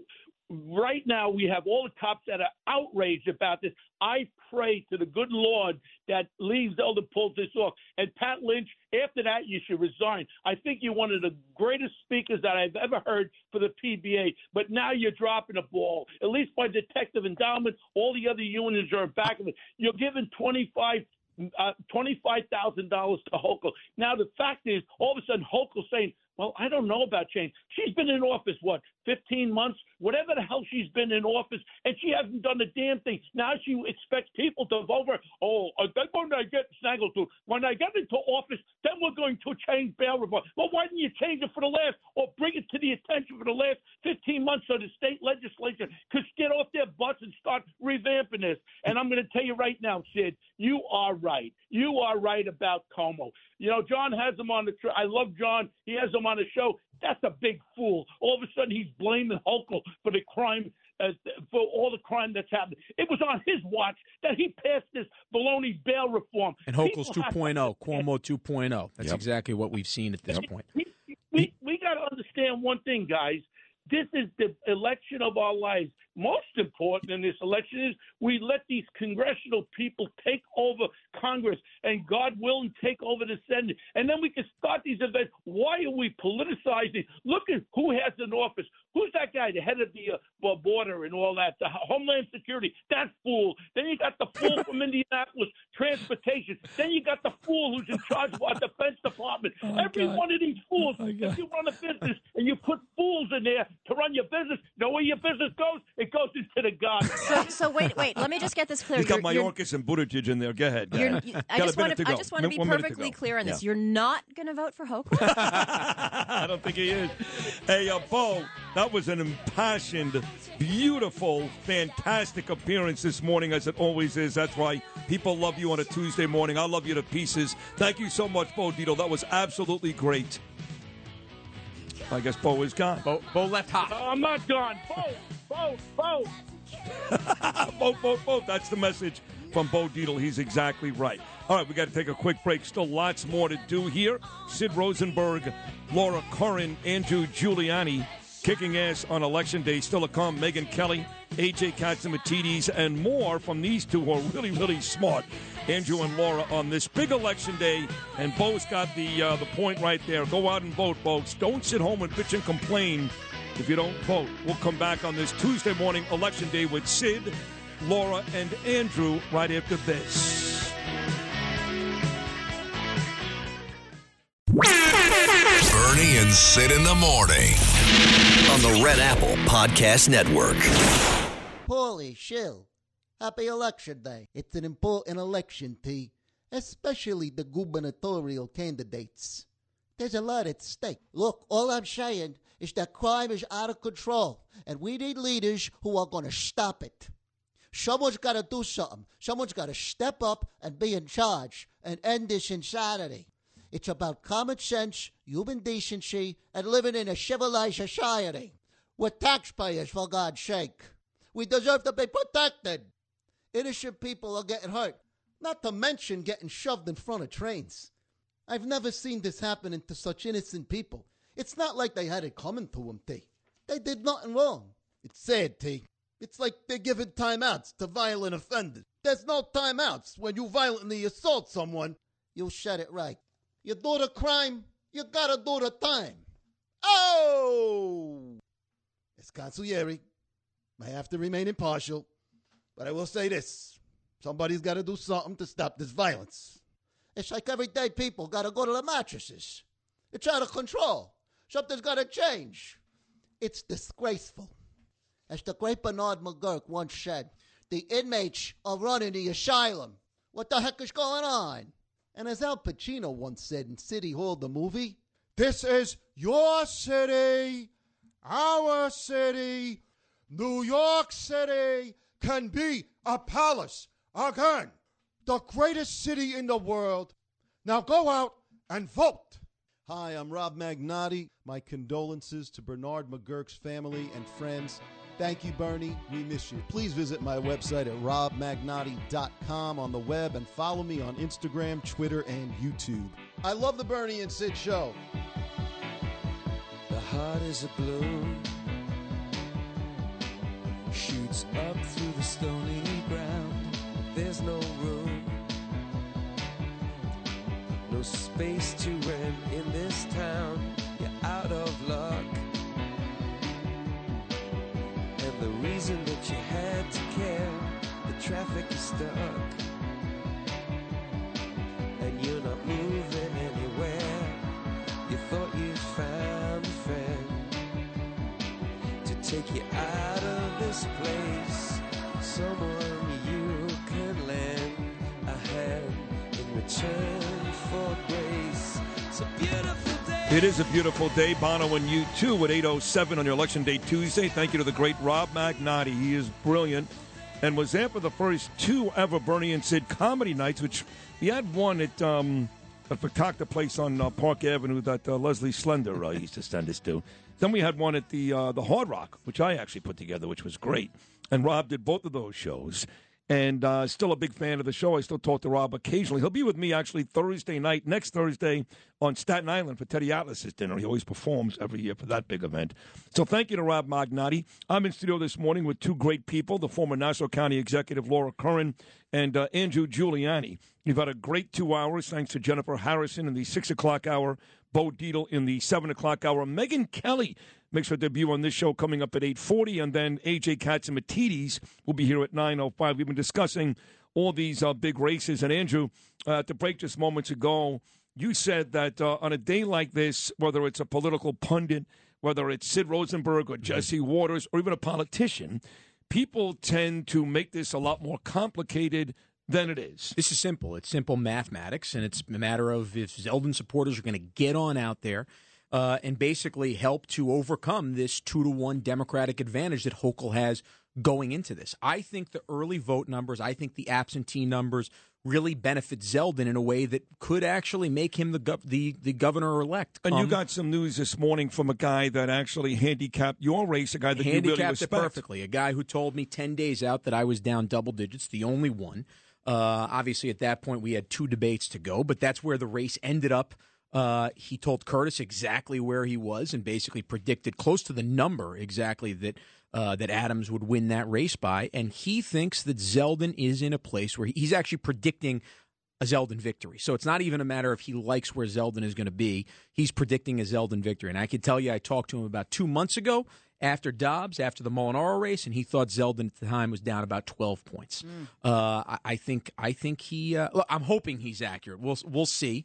I think that, but in looking at the early vote numbers and looking at the absentee numbers, if those percentages hold, which is about 35 to 40% of those in New York City come out to vote that came from 2020 this year, then Lee Zeldin has a lot less total votes to make up outside of the 5 boroughs of New York City. Let's talk about New York State for a second here, Laura, specifically the supermajority, something you and I discussed at the break, and IDC as well. Tell me what you see for the future with both of those. I think it's going to be rough on Long Island. My prediction, totally unscientific, is that out of the 9 state Senate seats, we hold on to 2, Kevin Thomas and Monica Martinez.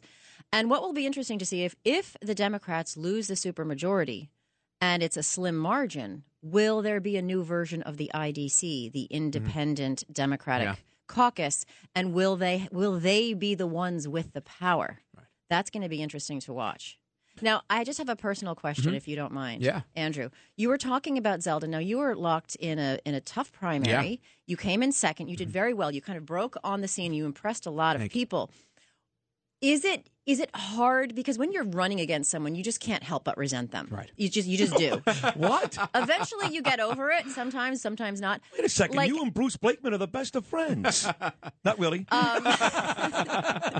Nope. So do you have any lingering resentment, or do you get over it quickly? You get on board. He's the better candidate. I'm 100% there. Every second. I just live in resentment. Wait a second. No, and he never said he was a better candidate. He just said he happened to have a better day that day, but he's all with Lee Zeldin. No, look, I would say, of course, look, you're a human being, and you think about what could I have done differently to have won this race? What could I have done? How could I have done this from the beginning? But more than anything, I think about it, and I've said this time and time again, but I look at my daughter, and I think about the future of New York in 4 years if Kathy Hochul is elected and if Lee Zeldin is elected. And I think that she would be far better served if Lee Zeldin is the governor for the next 4 years. So for me, it becomes very personal. He's going to move. If Lee Zeldin loses, by the time Grace turns 5, she'll be living in Fort Lauderdale. Trust me. My wife, if Kathy Hochul is elected tonight, is going to be calling the U-Haul immediately. And even though I'm going down to Florida for a vacation here at the end of the week, I might not come back. We'll see. That's true. That's no, but to me, it's a matter of I've known Lee for 5-6 years. We spent a lot of time in Washington, D.C. together while I was working in the Trump administration. He was a member of Congress. We would do dinners probably every 2 or 3 months or so. So I told Lee when I decided I was going to get in the race that, hey, look, this is going to be frictional for the next year or so, but we'll come back together. And we really did actually on primary night. And so for me, I'm proud to call Lee a friend. I'm over it. Yeah. I am. He's actually worked hard for Lee Zeldin in the last couple of months in an effort to get him to win later on today. Yeah, so he is over it. But he's that type of guy. He's a good guy. Look, I've been around politics for my entire life, so I see this, right? You understand kind of how all this works. You understand that this is not personal, as maybe our friend might have said before. It's not personal; it's just business. Right. You know? He may have said that. Rob Magnotti. Yesterday's enemy is tomorrow's friend. Yes, there you go. That's right. Yeah, that's why you can't hold any grudges, or you got to let it all go because you just never know. Let me talk about these 4 seats. You guys can speak about it. Look how handsome Chad Lopez looks today. Always. Chad just voted for Lee Zeldin. What a handsome man. He loves this show. He loves both of you guys, to be honest. So this trio is. Does he love you, big. Sid? I don't know if he loves you. He never. He told me he loves Lauren. He tells me he loves me. But does he love you? Well, he brought me back. He did bring you back, but that doesn't mean he loves you. No, that's true. You're right. I think he loves you. I think he does. Yeah. He loves you. 4 seats that can turn here in New York. This George Santos race. Yeah. The Anthony D'Esposito race. The Mike Lawler race. And the Mark Molinaro race. That's not Long Island. Those aren't Long Island. No, 2 of those are not. Yeah. 2 of those are. Yeah. 4 seats, I should say, in New York. 2 in Long Island. It's a likely maybe. Well, maybe not likely. Possibly those 4 seats can turn. How many of those seats do you see? You know what's interesting is the Zimmerman-Santos race. So Zimmerman is a true professional. He's a great guy. I know him. And from what I heard from my sources is that Santos was not getting a lot of support, at least at the beginning, because everyone just, assumes Zimmerman would win. And he's popular with a lot of people, old school Democrats, but even some Republicans, et cetera. So that seems to be 50-50. As we talked about in the previous hour, I'm worried about my girl Gillen. I think she's an independent thinker. Yeah. She's not the kind of person who goes lockstep with the party. And I think we need that from both sides. Yeah. I think too many are lockstep. They become sort of robots. That's why she's going to lose. That's why she's going to lose. Because these days, unfortunately, you cannot be wafting somewhere in the middle. They only like you if you're on their side 100%. If I say one Which is nice crazy thing, because I who know, is but that's the way it is. 100% something? Hey, listen, Laura, if I say one nice thing about Howard Stern or Bruce Springsteen, I can show you pages and pages of hate from Republicans, and I'm a Republican. Yeah. I'm on there every and that's day just from talking me. to Trump. That's just the text right, message that's I just send him. when he starts complimenting Right. Stern. It's That's true. You can't stand him. You've got to not be cowed by those people on Twitter who have nothing better to do with their lives. No, they're losers. Think for yourself, I know. Yeah. and then there's millions of others that see it and are like, oh, okay, I guess I can think Yeah. for myself too. Let me read this to you guys, Laura and Andrew. Margaret Powers just texted me. Her husband, Paul King, is running for the House in Bell Harbor. You know who Paul King is, Andrew. She said, just heard from PS 114, a poll worker gave out the ballot and said, pay special attention to column A. I called the BOE to report it, and the woman on the phone, Linda, told me not to worry about it because a worker would never say that to anyone. I guess basically calling Margaret a liar. What do you think about that? I mean, it's look. We saw the issue in the primary in the Bronx where they didn't have Republican ballots for I think 2 of the different electoral districts here. Obviously, we're at a time in our history where, and I've made this. We talked about Stacey Abrams before. Obviously, we know what happened in the 2020 election. We know what happened in the 2016 election, where you had many Democrats question whether or not Trump was legitimately elected. When you add the way Democrats felt in 2016 with the way Republicans felt in 2020. Almost 80% of Democrats and Republicans have questioned one of the last 2 presidential elections. We're at a time in our country's history where we're not necessarily trusting our elections, and the benefit of the doubt is not given to the poll worker at this point. I obviously wasn't there. I don't know what was said. I've heard stuff like that happen before. Obviously, stuff like that, in order to get everybody to believe you, you have to catch that on camera. But it's tough to. How can you be the BOE commissioner at that point if you just have heard this as a one-off here? Sure. It's a difficult position to be in, but Very. obviously when you're that close to a candidate and you see something like that, it enrages you. Well, it's kind of like they did it last time. So here we go. So, for example, Laura, all you keep hearing is if the Republicans take the House, which they will, they're going to impeach Joe Biden. And the impeachment thing is being thrown around too much here. You guys impeached Trump a couple of times over nonsense. Now the same thing is happening to Joe Biden. There was a time when you only used impeachment if somebody did something really bad. Trump didn't do it, and you can make the case that Biden really hasn't done it either. But there's going to be revenge here. How do you feel about that? I feel like this tit for tat is going to get really tedious, and people are just going to get sick of it. And I think Andrew has a good point about trust. A lack of trust, and we see it on both sides. Everyone's looking at the democratic process. By the way, I think there's a lot of hyperbole about democracy is on the ballot this year. Isn't democracy on the ballot every year? Good point. Yeah, and the more people vote, the better the democracy is. Yeah. Well, but that's coming from one side. That's coming from your side. I know. Yes. But this whole thing, like Trump was indicted, impeached. Now Biden's going to get, and it's like, is it ever going to end? And I think regular people are going to be like, shut the F up about this. Like, what are you doing for me? What's your plan for me? Because it becomes all about the politicians. It becomes all about who's mad at who and the egos and this and that. And meanwhile, the regular people are forgotten. And I think that really angers people. And I would say about the first impeachment with Trump, when you think about that, Trump's polling numbers actually went up after the impeachment. So Republicans need to actually be very careful about what they're going to do from a political perspective on this. You got to remember, that impeachment happened, then 2 months later, COVID happened. So everybody had forgotten by the time they go to the ballot boxes about that impeachment. But that impeachment was 2019 into the very first month of 2020. That's right. Trump's polling numbers might never have been better in his presidency. I know it was one of the top numbers then right after the impeachment. So politically, it's very That's interesting. Listen, and if you think about it, the same thing with the impeachment can't help Clinton. Joe Biden. Jesus Christ couldn't help Joe Biden, let alone impeachment. There's nothing that'll get that man's numbers up. Nothing. It's over. You know it's over. I mean, you know it's over.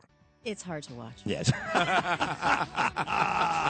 Sid Rosenberg, Laura Curran, Andrew Giuliani. That's a great way to end that segment. Got a lot more to come. Lydia Serrani is coming up next. Megyn Kelly makes her debut on this show coming up at 8:40. AJ Katzimatidis, she'll be here at 9:05. But this trio continues until Brian Kilmeade comes your way at 10 o'clock this morning. Lou Dobbs, Business Report, is coming up next. Keep it right here with Sid, Laura, and Andrew, only right here on Talk Radio 77 WABC.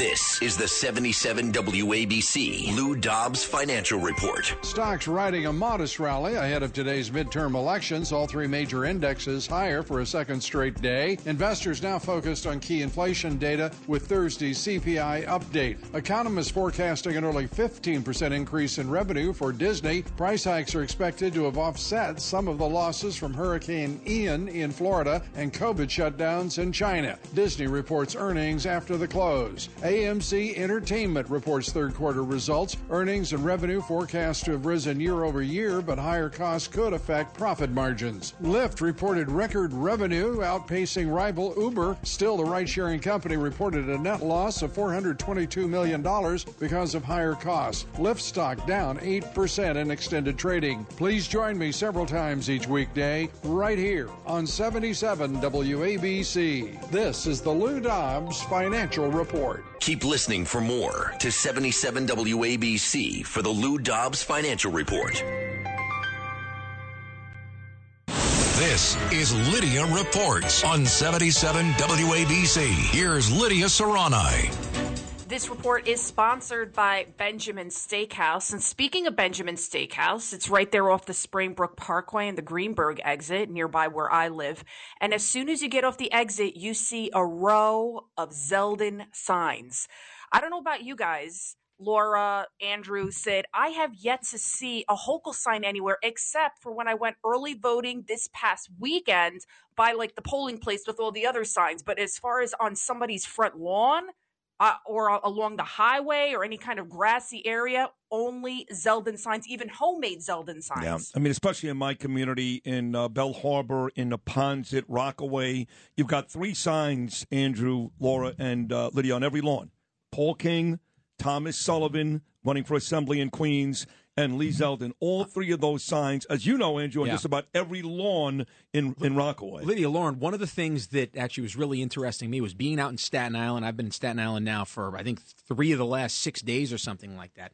Even the few houses, and obviously there are a lot more Nicole Malliotakis signs, but even the few houses that have Max Rose signs, they don't have Hochul signs on them, which I find fascinating in looking at how the up ticket versus down ticket are going to do. And what about out on Long Island, Laura? Are you seeing any Hochul enthusiasm, any signs, anything? To Lydia's point. I'm seeing a lot of down ballot Democratic signs, but interestingly enough, I noticed the same thing. A lot of Zeldin, not a lot of Hochul signs. Wow. And I live in a majority-minority community. We have 3 voting Democrats in my house, and we have not received one piece of mail. There's not one Republican in your house? Not one? No. Oh, yeah. You would think with the $45 million that the campaign took in that they would that they would at least hit you up with some mailers. And also living in a diverse community, those are the votes that need to come out. 100%. Yep. Which I thought was interesting. So, but Lydia, you're in Westchester, and we were just talking, the three of us in the break, that Westchester can really be the firewall for Hochul. If she gets 60% of the vote, she probably wins the race.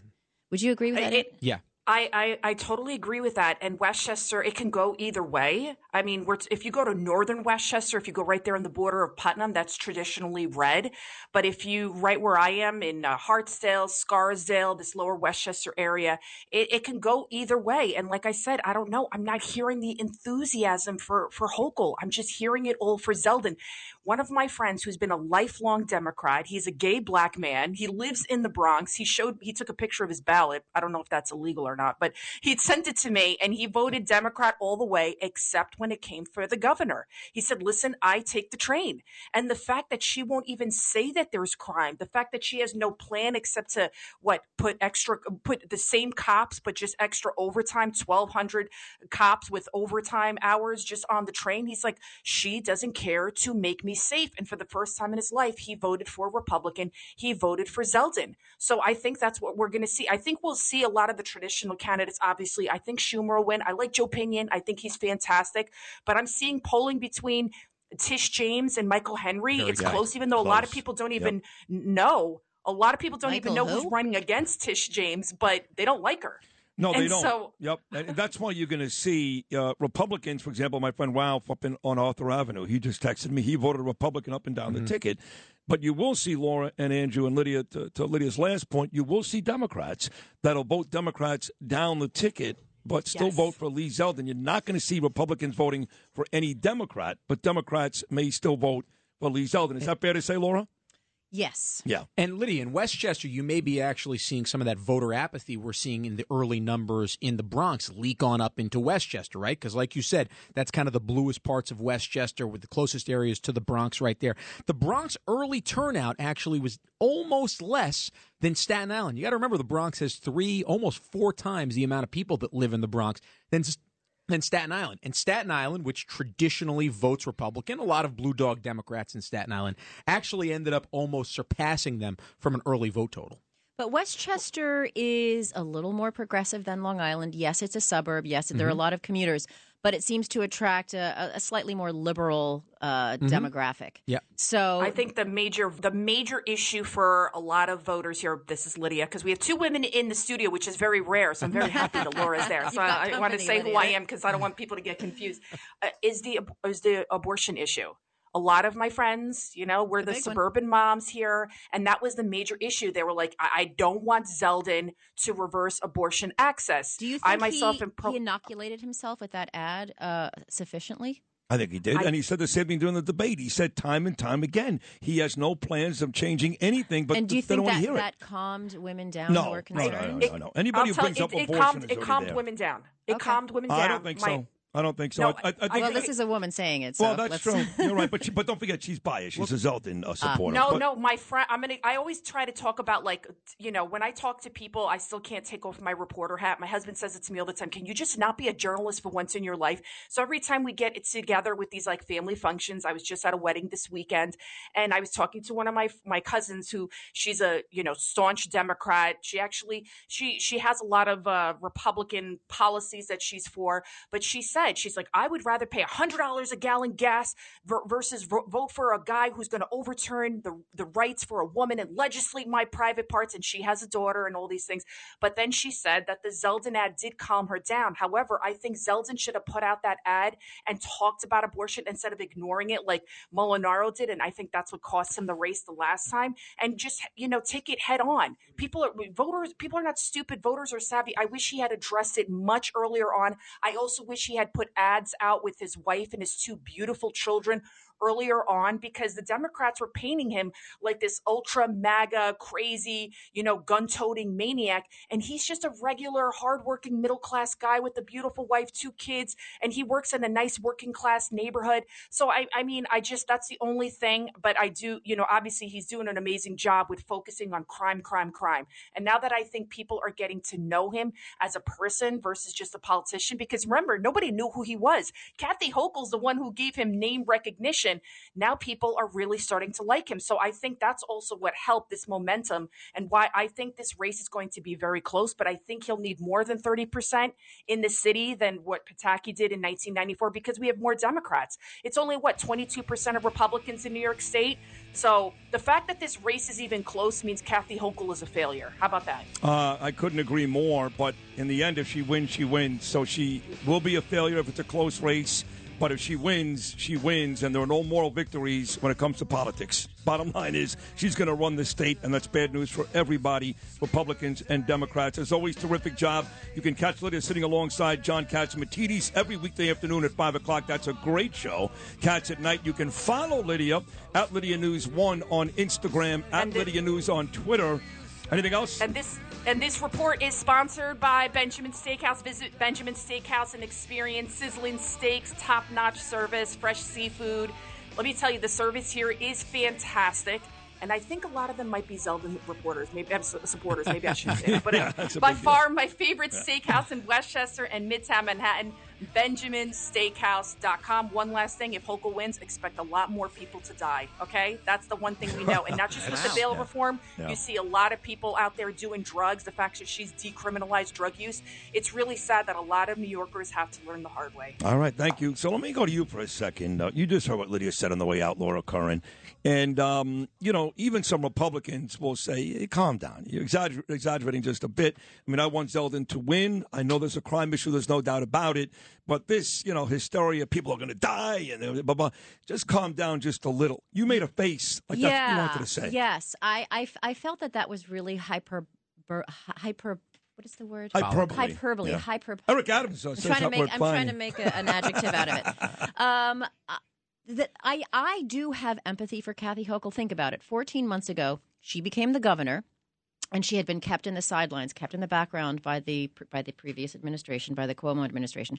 Becomes governor and candidate on exactly the same day. She's got to run the state.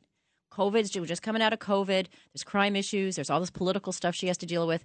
Then she has to also be a campaigner, raise money, introduce herself to people. It's like spinning 14 plates in the air at the same time. She has managed to keep her cool, to keep her composure. I believe she's doing the best she can. I don't think she's been well served by her political consultants. I will say that. But I think, saying that she's responsible for people dying is a bit hyperbolic. Okay. But you seem to have empathy for her and Eric Adams. I have no empathy for her. I think she is a horrible governor. I think that she has sat on these sidelines and watched this and done nothing about it. She's corrupt. There's no question about it. That stadium deal with her husband, her lieutenant governor, Benjamin, getting arrested. I mean, there's 4 or 5 different controversies in and around her leadership that we don't see in years. So I have zero empathy for her and little for Eric Adams. But that's fine. You're a much nicer person than I am. I would also say I'm also empathetic for Joe Biden. I'm also empathetic for John Fetterman, just in the same way that I'm empathetic for Kathy Hochul. So in my empathy, I would love to relieve her of her duties and actually, on January 1st, give somebody who I believe can do the job well, like Lee Zeldin, and not somebody who actually was kept in the background for so long, somebody who was painted as a moderate and is governed as the most liberal governor of the previous 56 and now the 57th governor in our state's history. Well, let's talk about that. Let's talk about that for a second, because Joe Biden ran as a moderate, and he is left of Bernie Sanders. To Andrew's point, he's exactly right. She claims she's a moderate. She's still left of Bernie Sanders. What is it with Democrats these days, Laura, claiming they're one thing and then you buy it, and then clearly you bought a different set of goods? Well, it was interesting with Biden because he ran to bring the temperature down, to calm everyone down, to bring us together. Yeah. And that people don't feel that way. People don't feel that has been the case. What's going to be interesting if Zeldin does win is how he works with the very Democratic legislature. Will there be gridlock? And is that a bad thing necessarily? But will it just be political theater, press conferences and statements and attacks and social media? Is it just going to be political theater, but nothing actually getting done for people? Andrew, you had to think about that because you ran for that position, Governor. What about what you just asked? Well, I think, and this goes back to the Pataki and Sheldon Silver lawsuits back in the, I think it might even been before 2000. I think it was during Pataki's first or second term right there, which actually gave the governor of New York an extraordinary amount of power compared to the other 49 governors in the budgeting process, to the point where the legislature can actually only take away. They can't add during the budgeting process. So I think Zeldin's going to be able to understand how to utilize that budgeting process to get the leverage he needs over the legislature. But maybe the most important job in the Zeldin administration, we're getting far ahead of ourselves at this point, but if Zeldin does get elected, that director of legislative affairs could very well be his most important job that he needs to fill in that administration. Bernie and Sid in the morning. On the Red Apple Podcast Network.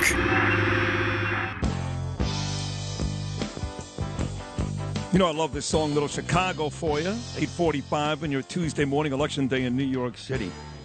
I'm trying to get Megyn Kelly on for years. I used to say to Bernie, get Megyn Kelly, man. I'm a huge fan of Megyn's. You can check her out. She's got a podcast, and she curses. It's actually really funny every week. I love it.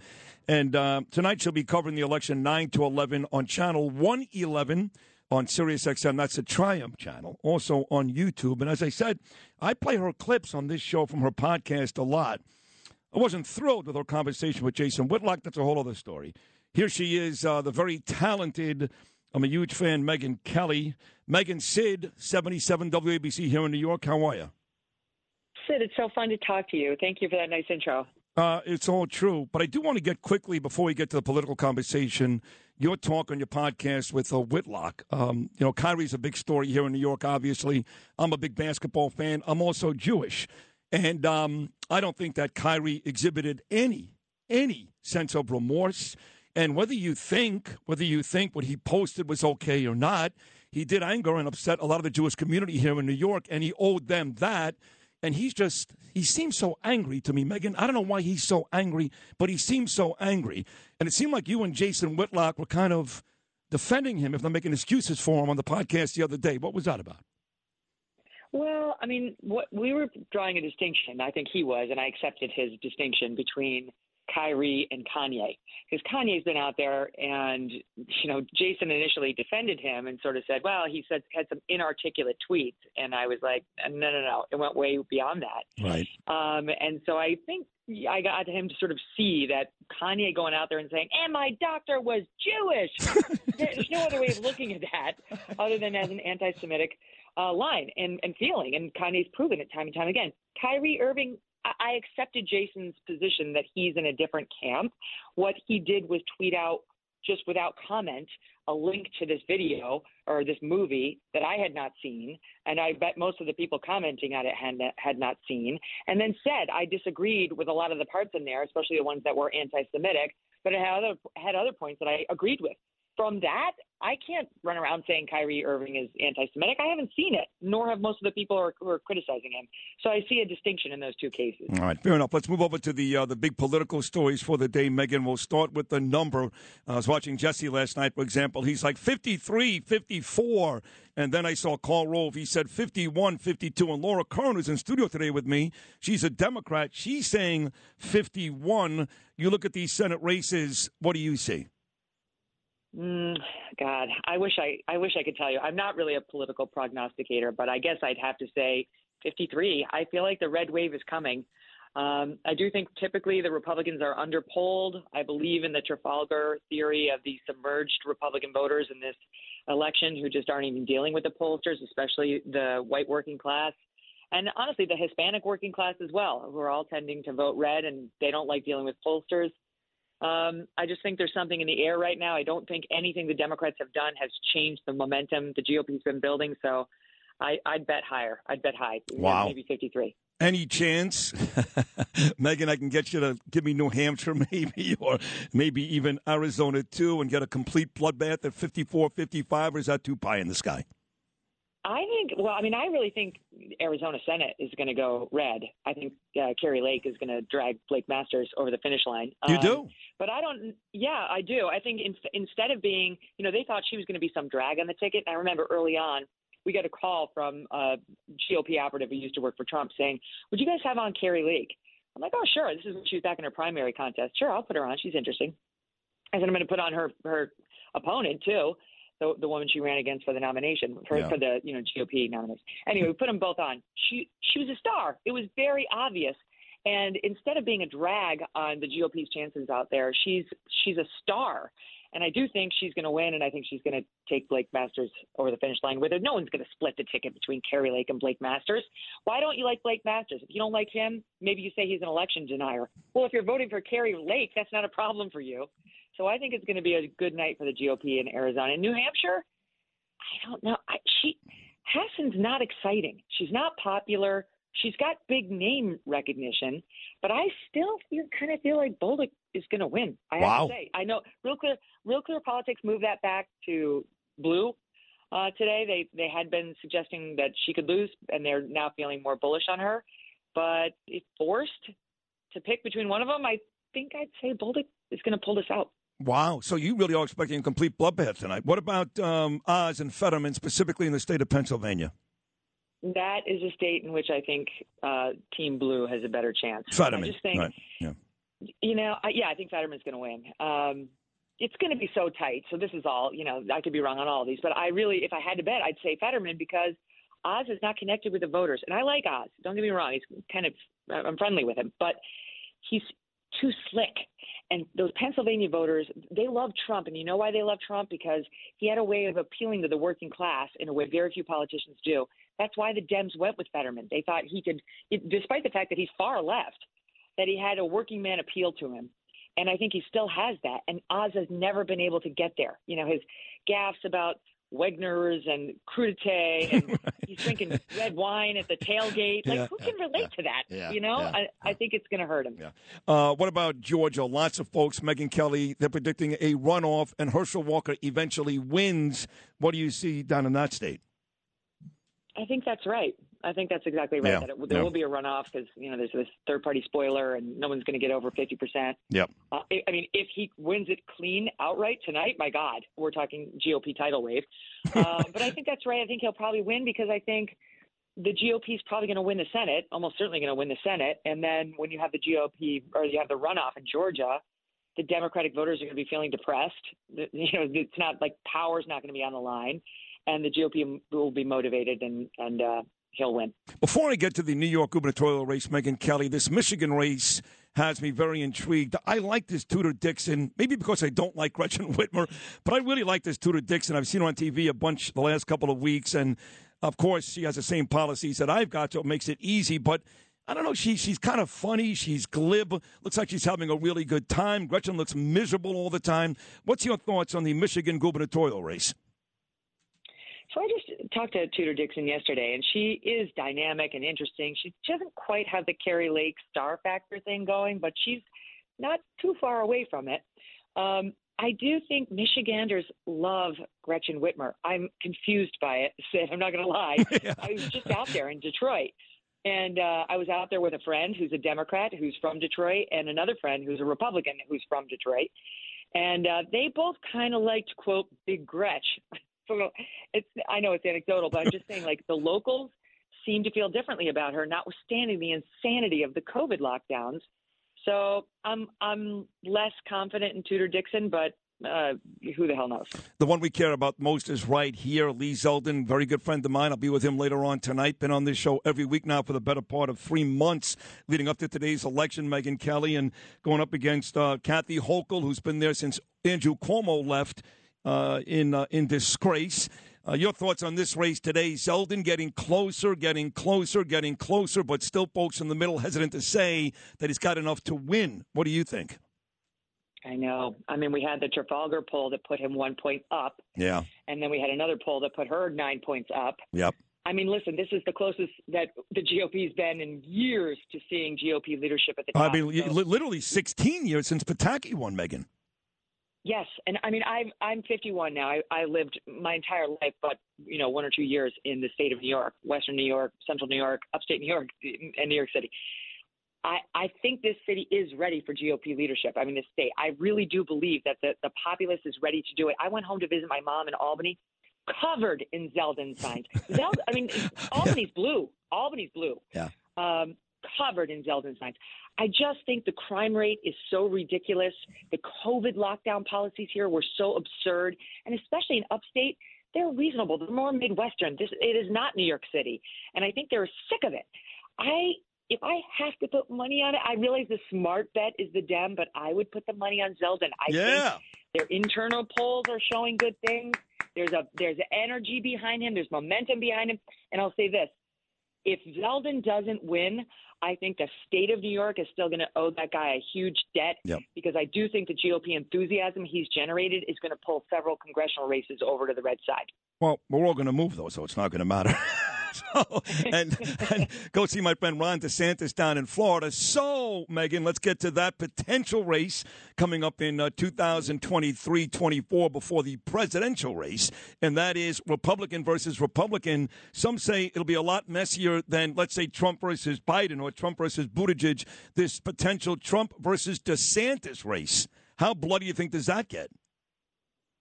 I said this before, and I stand by it. I think the only winning move for Ron DeSantis is not to play.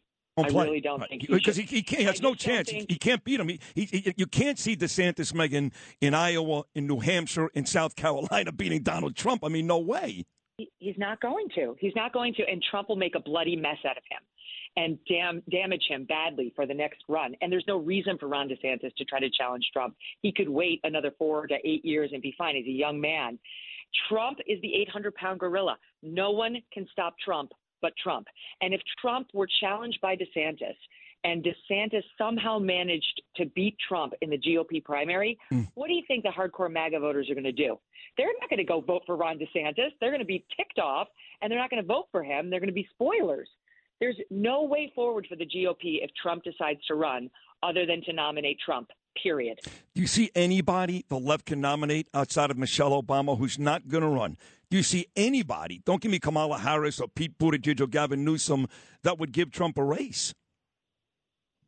Michelle Obama is the only name that I've said as well, Sid, so we're on the same page. No, I mean, if I were running the Democrat Party, I mean, this is going to sound weird, but I might go with somebody like an Amy Klobuchar.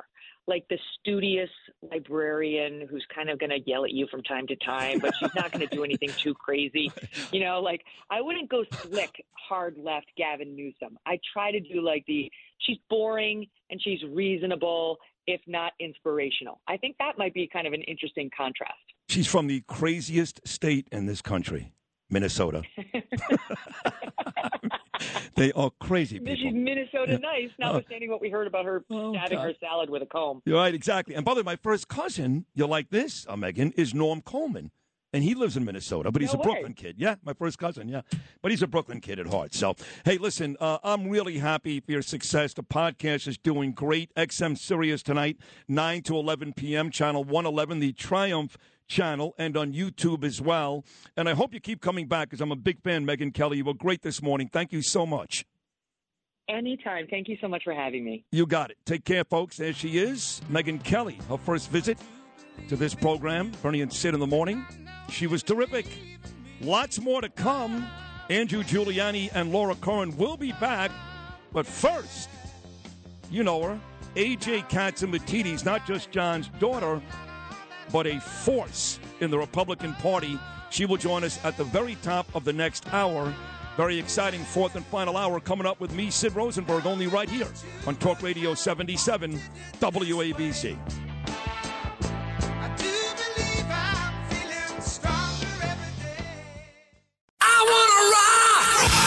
Bernie and Sid in the morning on the Red Apple Podcast Network.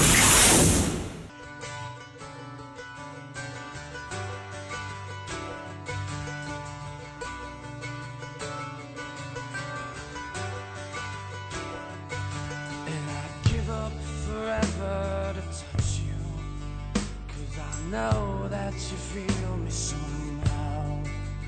You're the closest to heaven that I'll ever be, and I don't wanna go home right now.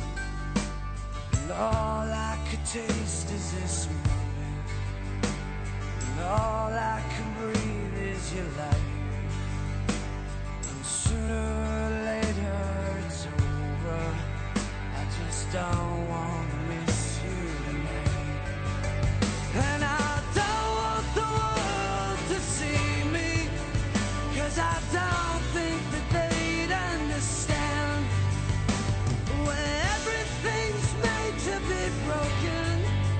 I just want you to know who I am. Iris, Goo Goo Dolls, 9:05, sunny Tuesday morning, Election Day in New York City. We're going to bring back Andrew Giuliani and Laura Curran next segment.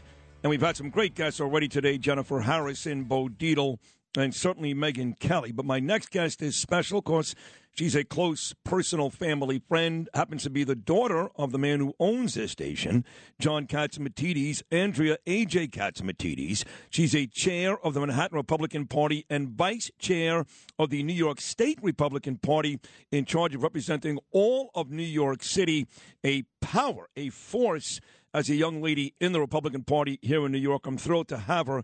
AJ, it's Sid. Good morning. How are you? Good morning. I am fantastic. How are you? I'm great. You're all enthusiastic. I love that. And that's not phony. Like, I know you, and, you know, I've seen you come to baseball games after meeting with Republicans in the city, and you're all fired up and all excited. So when you come on with that vim and vigor, AJ, that's how you feel on this election day. You're excited, yes? Oh, yeah, especially today. I am very excited for what's going to happen. We have been on the streets talking to voters with our candidates, and I've got to tell you, I have never seen this kind of energy on the ground, and I'm feeling really optimistic. Okay, so tell me then, because you have been on the streets, you've been campaigning out there, talking to folks like you just said, AJ. I know this is difficult. We've been trying to get this number all morning long from a bunch of folks. What is your opinion, percentage of New York City that Lee Zeldin will get? Percentage of New York City. So this is an exciting one because, as you know, the rest of New York State is red. And the reason why New York hasn't flipped red in the past is because of the density out of New York City, and it's very tough to get votes out of New York City traditionally. But because of the crime, we are seeing a lot more voters voting Republican at numbers we've never seen out of the city. So that is going to look good for us in terms of bringing our numbers up. And I'm thinking that we're going to get a third of the vote out of New York City, 33%. If you get 33%, if you're right on that number, AJ, he's going to win. He has estimated somewhere between 30 and 35. So if you're right, he gets 1/3 of the city. It'll look very, very good for Lee to get to win. By the way, congratulations on being reelected to Manhattan chair. That's very exciting. So congrats on that. Let me move over to you're welcome, to these, the city in general, AJ, because, again, we're all expecting this big red wave above and beyond the gubernatorial races. There is obviously assembly races and Senate races, and lots of folks believe, not just in New York, but around the country, it's going to be a huge red wave. I know you feel the same way, yes? Oh, yes. I absolutely think that we're going to see that. I think we're going to pick up a lot of seats in the U.S. Senate. We're going to pick up a number of seats in Congress, and even like in New York, we're going to pick up, Stefano Forte in Queens, will probably win his state Senate seat. We're going to pick up a number of congressional seats. We might have Lawler in Congress, Colin Schmidt, and it's exciting to see this kind of energy behind the Republican Party, both in the state, in our city, and across the nation. I want to ask you about the Attorney General race. Michael Henry's been on my show a couple of times. I got to know him. He actually does a podcast with my friend Krisha Lenzo. You may know Krisha, AJ. She runs the Republican Club, the Metropolitan Republican Club on the Upper East Side. And I was on their podcast about a year ago, got to know Michael. Then he runs up against Letitia James. And Andrew Giuliani on record on this show this morning saying he thinks Henry's going to beat Letitia James. What do you think about that? I agree. I think that he is going to win. And, out of all the statewide candidates, his polling has consistently been the highest. He was the first person to poll over the Democrats and be a point ahead.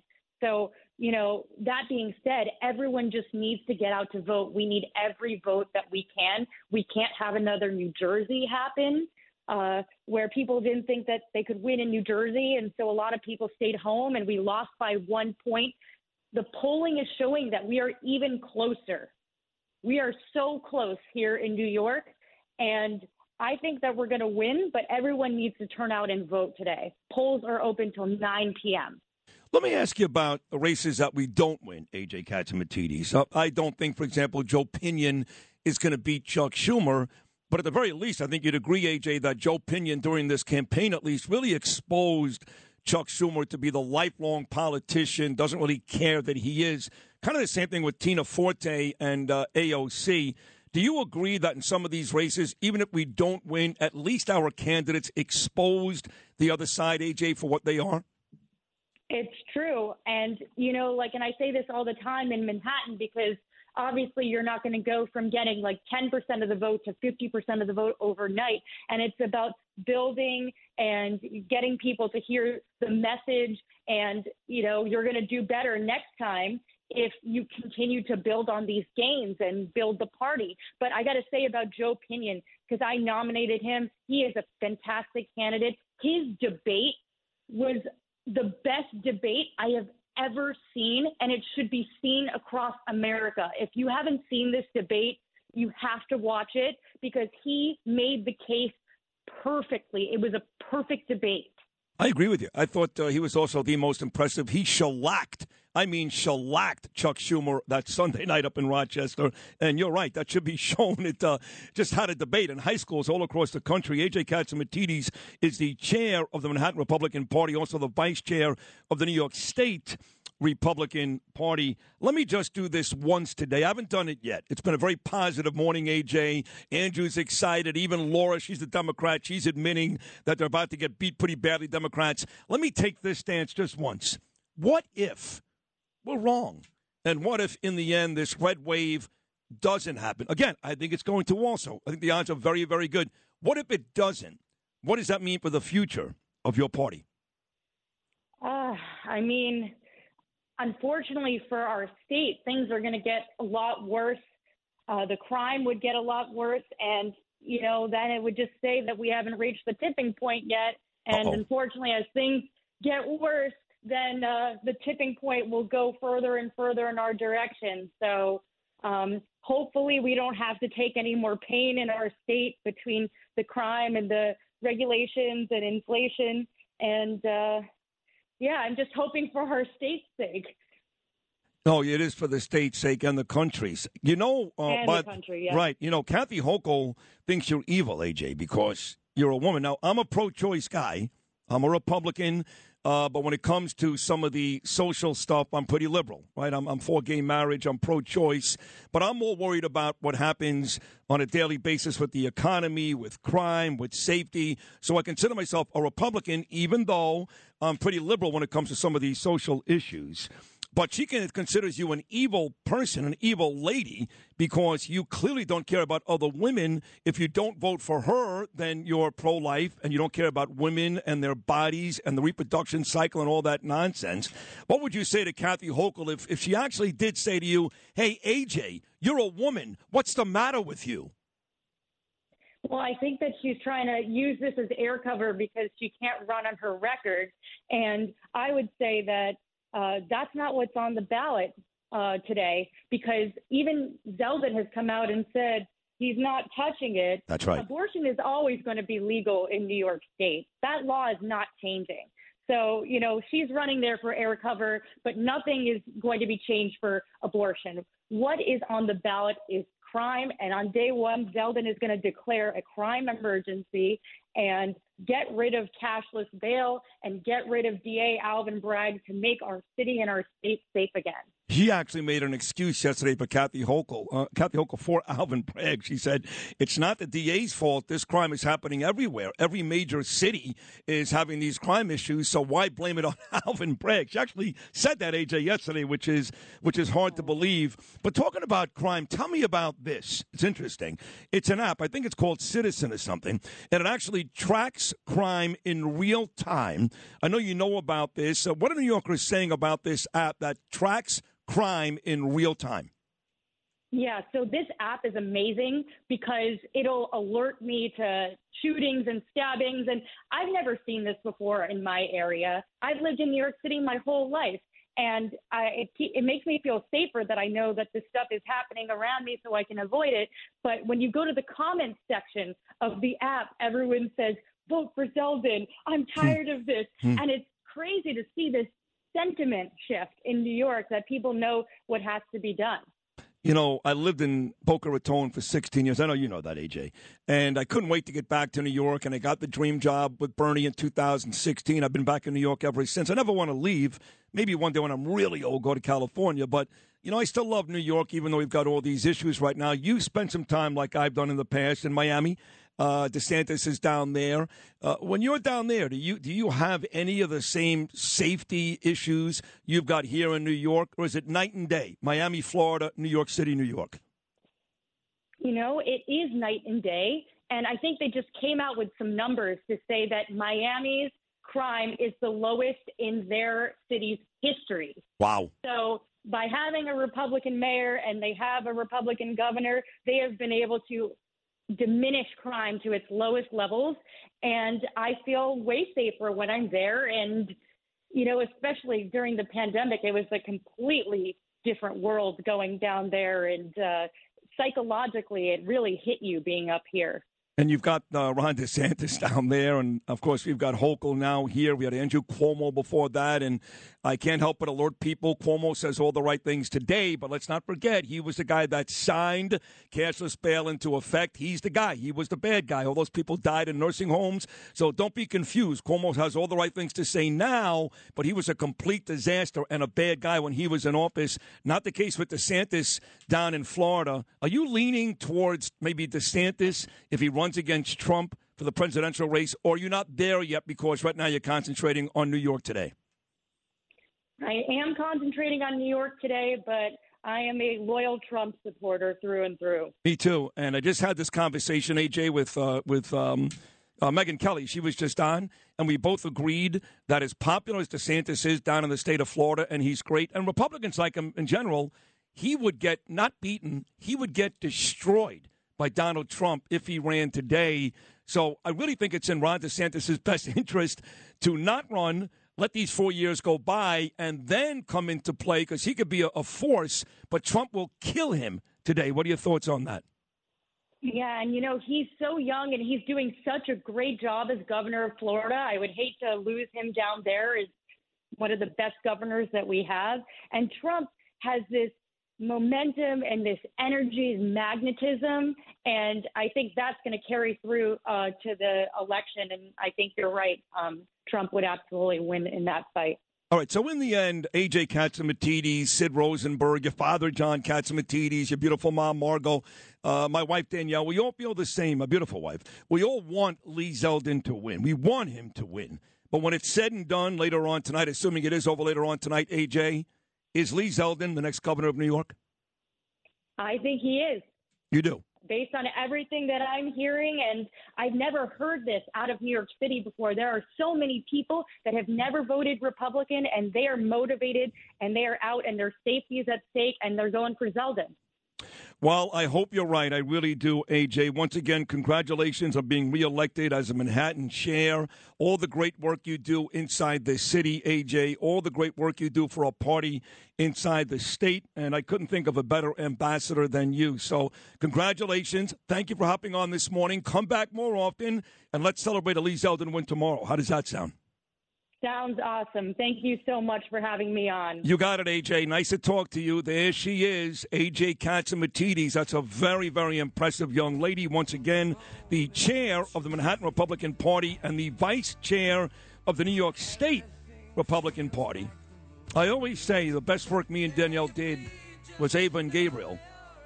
And how about a round of applause for John Jr. and AJ? The job that John and Margot have done with their kids. Two really spectacular children. Congrats to both of you guys. When I come back, Andrew Giuliani and Laura Curran will be back in studio, and we'll break it down for you for the final 40 minutes until Brian Kilmeade comes your way. Keep it right here with me, Sid, on Election Day, only on Talk Radio 77 WABC.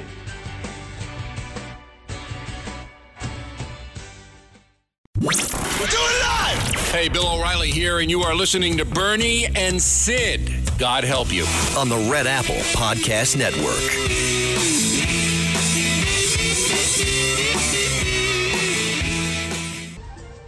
There have been times in my life I've been wondering why. Still somehow I believe we'd always survive. Now I'm not so sure you're waiting to hear one good reason to try. But what more can I say? What's left to provide? No one can claim I'm not about women. Laura Curran has co-hosted this show today. AJ Catsimatidis was just fantastic. Megyn Kelly was great. I forgot. 9:40, Cara Castronova will join us. Cara coming in hot. Coming in hot. Running on Long election. Island. You know Cara, Laura? She's running. What is she running for? Assembly State person. Assembly. Yeah. What town? She's is been she? everywhere. She has been. She has been absolutely everywhere. She hangs out with John Tobacco, who hosts Wise Guys on Newsmax, which you don't watch, I'm sure, Laura. So I'm going to start. John Tobacco said to me earlier today that lines are around the corner on the South Shore of Staten Island right there. You know what's even odder than that? Yep. Susan Brown Otto. Forget about Staten Island. Susan Brown Otto, my friend from Bethel, New York, where my mother lives, literally 1 mile away from Yasgur's farm, the original site of Woodstock. At Duggan High School at 6 a.m. this morning, lines around the corner. Yeah. You're talking about by Monticello. Yeah. Forget about Staten Island. So there seems to be a statewide enthusiasm to get in today, and hopefully that enthusiasm means a Lee Zeldin win. So you guys disappeared for about 40 minutes when I talked to Megyn and AJ, but you've done a tremendous job all morning long, both of you, of breaking down these races and giving real reasons as to why certain candidates may or may not win. But let's get back to the big one, Governor here in New York, Hochul and Zeldin. You are on record pretty much here now, Laura, saying that you don't think the Democrats have done a very good job, and at the very least, without predicting a finish, have left the door wide open for a Zeldin win. Is that fair? Yes. Okay. Yes. And one thing that we haven't talked about that Andrew and I were talking about the break, and I don't want to put your listeners to sleep with this, but the Environmental Bond Act is on the ballot $4.2 billion bond for environmental stuff. Oh, now explain this. So this is a bond. So the voters are being asked to approve $4.2 billion loan to pay for clean water, climate, resisting climate change, jobs, etc., renewable energy, all this stuff. This is seen as sort of a liberal kind of issue, but Politico quotes Zeldin as saying that he is going to vote for it. It's called Proposal 1, that he's actually going to vote for it, which is counterintuitive. He touted his environmental creds, and he said he trusts Zeldin administration to spend the money wisely. Very confident move by him saying, hey, I'm voting yes because I'm going to be able to control these purse strings. And Long Island politicians of both parties are generally very good on the environment because it's an island. It's a very vulnerable place, so they know that it's politically smart. But yeah, it is a power move as well. Yeah, it is. And I'll tell you, in the break, while we had the last 40 minutes or so, I spoke to my polling aficionado, if you will. Okay. He got some more updates on this past This is the same guy weekends you've and been the early touting all votes. The morning same long. guy. Yeah. I've got New to keep news. him confidential. New news. New I got to news. keep him confidential. Very important. Okay. But he is doubling down on his prediction that Lee Zeldin tonight or tomorrow will be named the governor-elect. Okay, of the now why state is he of New doubling York. down? What is happening? He's doubling down because, first off, he saw the absentee ballots that were requested. That hasn't changed since we spoke last. But he did see the, quote, surge that has been claimed in early voting in person. So he had assessed the first 7 days, but he didn't he didn't actually look at Saturday and Sunday yet because he didn't have the numbers. So this morning he was able to look at Saturday and Sunday. While there was a surge, it was not as much as he had expected in his actual models right there. Basically saying that Zeldin is in a perfect place going into Election Day. If he hits the numbers that he needs to hit on Election Day, that the Democrats have not done the damage that they need to for early voting and for absentee ballots. So Zeldin is in a good position with 2 of the 3 different ways down that Hochul can gain votes. But getting that news out there now, do you think if Democratic voters and Democratic leaders are hearing this, they're like, holy crap, we're going to do everything we can now be to quiet, get our people Andrew. What are you doing? to get our people out. They're going to double down and, run more scared. I want to make sure that those Republicans also that are I don't know if there are any Republicans right now. I certainly haven't talked to many of them that are like, well, I don't know if I'm going to vote or anything like that. Right. Get out and vote. Make sure that you tell your friends to get out and vote. That vote can mean the difference. That group of votes can mean the difference. Don't be complacent now. You've got 12 and a half hours to save the state at this point. Good math. Get out there and you went to Duke. His math was I know, pretty good. 8.5, 12 and a half, 17. I don't know. If Hochul does lose this, and his guy is right, okay, this is a pretty big collapse. She was an 18-point Heads will lead. be exploding. Right. So statewide. Is this because, if she does lose, is this because Lee Zeldin presented his message so well, or because, and don't tell me it's a little bit of both, because I understand that, which is more? Lee Zeldin did a good job of presenting his message, or Kathy Hochul was relatively pathetic in her campaign? I'm not going to say she was pathetic. I will. I think she's been unflappable. She's been steady. Right.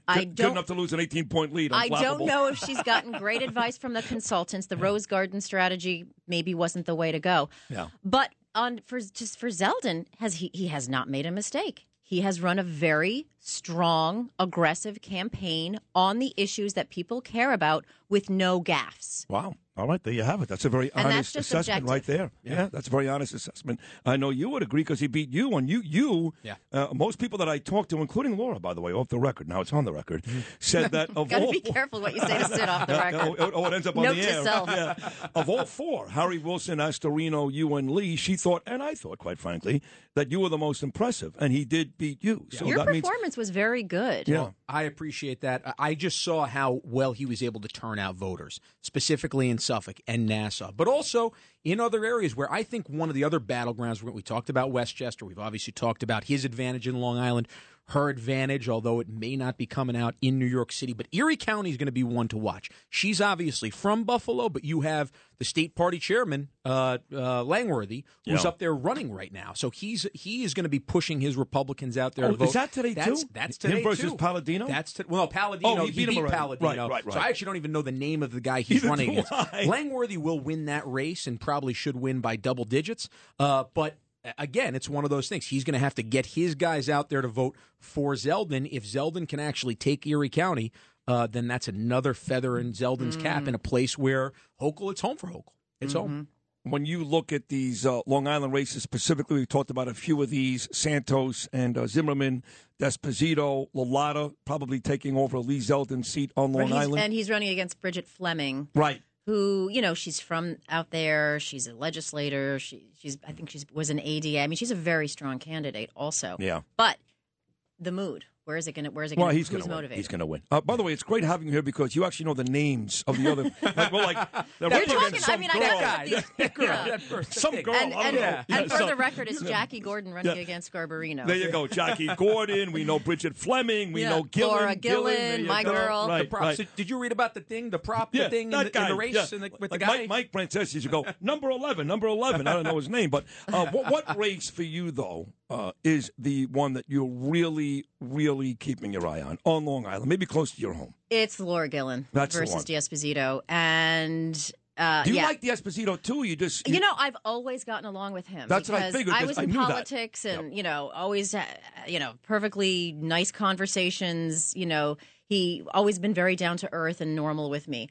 But Laura I think she will be very independent. I think she will, but as you said before, maybe that's not what people want. Yeah. So that's one that I'm going to be watching. You get along with everybody, though. I remember. I mean, I find common ground with pretty much anyone I talk to. She can get along with anybody. She gets along great with me. About that. Let me tell you something. When she was running against Blakeman, and I did a lot of Blakeman's events, a lot of them, and Ann Donnelly, who ended up beating your friend Todd Kaminsky, and they both won because of me. I'm going to say that right off the bat. But a couple of events I did for her, too. In fact, one day, Laura invited me. It was lovely. To Eisenhower Park. It was a Veterans Day parade. Yeah. And all these veterans were in Eisenhower Park. I mean, hundreds, Andrew. It was a folks. wonderful barbecue. It was great. And you had those girls who sing like the Andrews sisters. What are their names again? I love those girls. Yeah, I forgot. They're at the Veterans Day parade every year, too. Yeah. And I met your mom, who's a lovely, I know she listens every day from South Carolina. Yeah, she I love loves her. you. And I remember leaving that day and going, I don't know if Curran's going to win, but I genuinely like Laura Curran. Like, you're a likable person.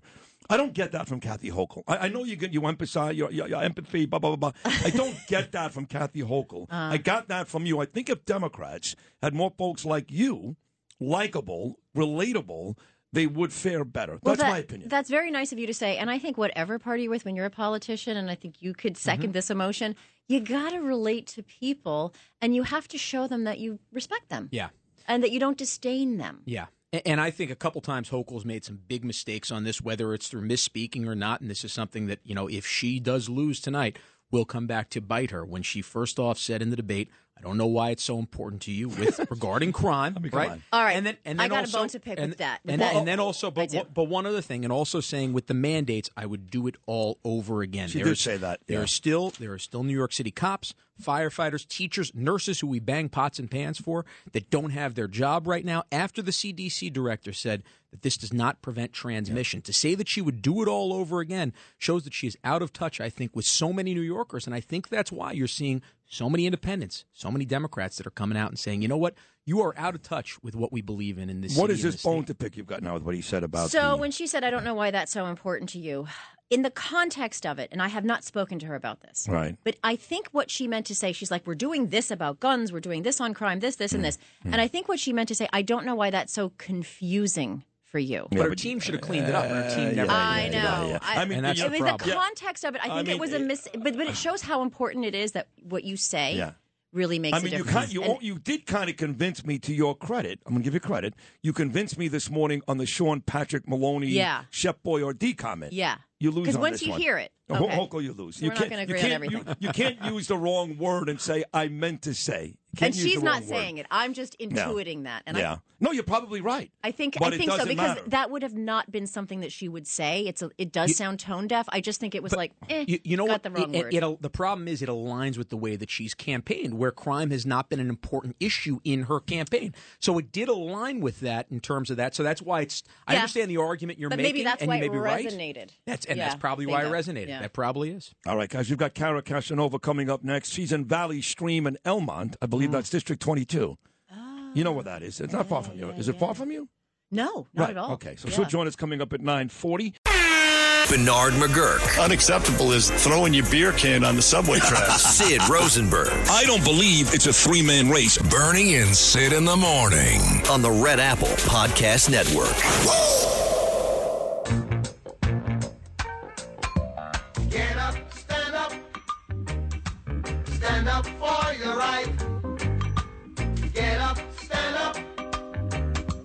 Stand up for your right. Get up, stand up. All right, 9:45, Election Day. Laura Curran and Andrew Giuliani have been just so amazing today. I can't say it enough. I've loved Good this whole music show. today, too. Every song has been on point. Yeah, we do that. Me and Lou Rufino pick all the songs. We actually spend a lot of time on that. Because, we feel like, and we've talked about this, Andrew, too, loves it, too, kind of the mood of the show, where the show is. So we spend a lot of time doing that. People have said to me, I used to break like a Christmas album. Are you going to ever do a best of music for the show, Sid, you and Lou? And I've thought about it. So thank you for pointing that out. Our next guest is running in District 22 out on Long Island. That's Valley Stream in Elmont. She is Cara Castronova. She's running today. She's been on the show a bunch of times. John Tobacco, her buddy, host of Wise Guys on Newsmax, also a dear friend of both me and Andrew. Cara is a former boxer and also is out there representing folks who, for some reason, while guys have committed 10 vicious felonies are on the streets, these guys are still in jail because they entered the Capitol back on January 6th, which makes no sense. Anyway, here she is, Cara Castronova. Cara, good morning. How are you? Good morning. Hey, everybody. Hey, nice to have you. Day. Happy Election Day to you. So let me ask you this. Former boxer, I see all of your Twitter, your ads on Twitter. You're running down the street like Rocky and all that stuff. And you think being a boxer helps you on a day like today, that, I don't know, extra punch? It definitely does. It's always like you're always thinking boxing, this is the last round. I got to go out there. So this is the last round today. So I'm going around to all the different polling places. We stand 100 feet away, and I just realized this today because I'm new. You could still go to the polling places as long as you're 100 feet away. So I'm going to be doing that all day. I'm actually going to go vote for myself when we get off the phone here, which I never thought I would do. I'm walking down to the firehouse a couple blocks away. I voted there my whole life, and I'm going to be on the ballot. So it's pretty exciting. And my aunt, I'm dropping off her absentee. She lives over here with me, and she voted for me. She voted Republican for the first time. She's a Democrat. So, hi, Cara. It's Laura. Conventional wisdom has it that I believe your opponent is Michael Szilagyi. And that, excuse my language, but that she's going to kick your ass. Oh, my God. Because she's What? got, they've got, she's got a machine. She has people. They've got the community who is very loyal to her and really likes her. And I'm just saying what I'm hearing out there in the world. What do you say to people, like, when you're raising money and you're campaigning and you're like, Michael Szilagyi, no, we can't go against her. How do you combat that? Show us your boxing skills now, Cara. Come on, Cara. Bob and weave. Let me tell you something. That might have been the deal when you were in office, Laura, which was a few years ago when we met. I actually interviewed you when I worked for Verizon Fios. But it is not. Yes, of course. Yes, I met you. So that's not the deal anymore. People might have said they were loyal to her some years ago. People are sick of her, tired of her. She has done nothing but nothing for this community. Literally, the community center she promised, everything she promises to the residents, she comes back 2 years later and makes up the same promises. The Muslim community is behind us this year, which we're straight up. Wow, that's a big deal. Big deal. They are fed up with her. A lot of the other communities, even the ones that she lives in, have said, you know what, I don't like her. This is just what I'm hearing. I haven't met anyone that was enthusiastic to vote for her. She's been getting by all these years because she has, like, you know this, she has the D on her name. She's a Democrat in a Democrat area. I haven't met a single independent that said they're voting Democrat this year. I've met a number of Democrats of all races, all sexes, religions who are saying they're voting Republican this year. Never have yet to meet a person, unless they're one of her interns, one of her volunteers, which are very few, by the way, and one of her family members, actually, that I walked up to, that actually said that they like her. So that's the honest to God's truth. I don't know how she's been in here for 10 years, but this year I think she's running scared. She had Mayor Adams out here with her pandering. I think she was even out here with Kathy Hochul, and their names hold no weight here in Elmont. Like, we don't like Kathy Hochul over here. None of the Democrats even like her. She's not as popular as you were, Laura. Definitely not. Kara, I know, and I've seen you on the campaign trail since the start, and there's not a more tireless worker than you are and what you've been able to put in. So kudos to you wherever this race ends up tonight. You should feel very proud of where you are. But you mentioned Kathy Hochul not being popular. So much of what people talk about is how the top of the ticket helps those people that are, that are the bottom of the ticket right there. Those running for state assembly, running for state senate, running for Congress right there. But I'm a big believer that really it's those people in the community, someone like yourself who does work hard. They see a Republican going from district to district, from town to town, from door to door, and you end up helping the top of the ticket. What do you think the fusion between you, Zeldin, Pinion, and other candidates has been throughout the campaign? Well, I think that we definitely on the lower tickets help because we're in the communities. We're going door to door to door. We're changing the perception of what a Republican is. I'm an ethnic minority female, and most of my volunteers who don't get paid, unlike Szilagyi's that's not call them volunteers, are mostly, of different races. So we go out there and people automatically, we're knocking on doors, I'm voting Republican this year. Sorry, they think we're Democrats. And we say, no, we're Republicans. And they're always like, wow, that's so good to see, because I think that a lot of people have this misconception of what a Republican is. But literally, the majority of my volunteers, African-American, Asian, Muslim, all different races. And I think that's refreshing for the community to see, and it makes them feel like they're more welcome in the Republican Party, which they are and always have been. So that's like the myth I'm trying to break. And I think I'm really helping doing out here when I'm walking around with my volunteers knocking on Democrat doors for them to see that and listen, because we're people that are telling them, listen, the Republican Party welcomes you. We want you in our party. We please give us a chance, vote for us. And that's one of the biggest things I want to change. Whatever happens with this election, I will be victorious, by the way, and I'm going to use the platform to embrace more minorities and make them feel like they're welcome in the Republican Party, because the Democrat Party has told them for too long that they're their friend when it's actually the opposite. You have run a great campaign. You really have, Kara. It's been fun having you on all these months. You've put yourself in a position where you have more than a puncher's chance at winning this fight today. It's so more than a puncher's chance. More than that. Go out there and win. We wish you the best of luck. Either way, you're terrific. Best to Johnny. And we'll talk to you after you get the win. How does that sound? And everybody get out and vote, vote, vote, vote, vote. You have to get a ton of your friends out to vote here in Nassau County. It is so important. Republicans are charged up. Get out the door, go vote, bring your friends and family. That's the message I want to leave everyone with. That is a great Kara, message. Great job. Good She's luck. done a great Good luck, job Kara Casanova. We're going to come back. Andrew Giuliani, Laura Curran, and Sid Rosenberg with our final thoughts on these big races here in New York. Thank you for joining us this morning. We come back and wrap it up right here on Election Day, only on Talk Radio 77 WABC. Lord will come from the sky, take away everything and make everybody feel high. Bernard McGuirk. Bernard has been a friend of mine for so long. And Sid, you too. Sid Rosenberg. Not good, great. Bernie and Sid in the morning. I love you guys. I listen to you every morning and walk around the house laughing my butt off. On the Red Apple Podcast Network. It's been a great show. It really has. All of our guests were terrific today. Kara Castronova, AJ Katsimatidis, Megan Kelly, Bo Dietl, and Jennifer Harrison. Final words. Let's start with you. Your final thoughts, Andrew Giuliani. We need New York to get back in the groove, and that's what this is all about. Look, I've seen Lee Zeldin over the last 18 months run an incredible campaign. We know the issues. We know what's on the ballot. We know it's crime. We know it's the economy. We know who actually will do something about that. That's Lee Zeldin. That's why you need to get out and vote. If you have somebody for some reason is on the fence about going out and vote, get to their place, drag them to the booth.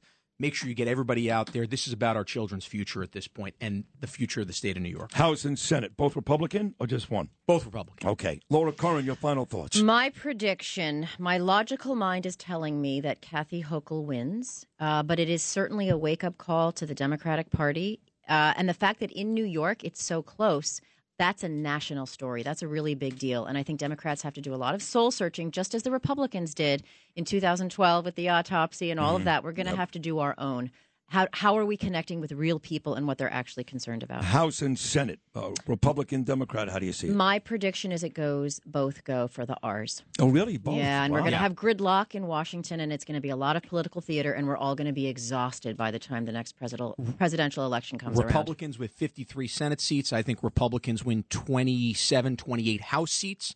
and Lee Zeldin wins by 2.5 points. There you have it. All right, write it down. Yep. All right, Laura, make sure you take Trump's call when he tries to hire you as his next communications director. Right? I got to get the false eyelashes. Thank you to my crew today. Great job as always. Lou Rufino, Macedonia, Phil, Justin, Ellick, Frankie Diaz, Deb Valentine, tremendous. Noam Layton. I'll be back again tomorrow morning at 6 a.m. to recap this great day. Thanks again. Tremendous work by Laura Cronin and Andrew Giuliani. Go vote, folks. Go vote. Go vote. We'll talk tomorrow. Good night, Bernard. I'm back in New York.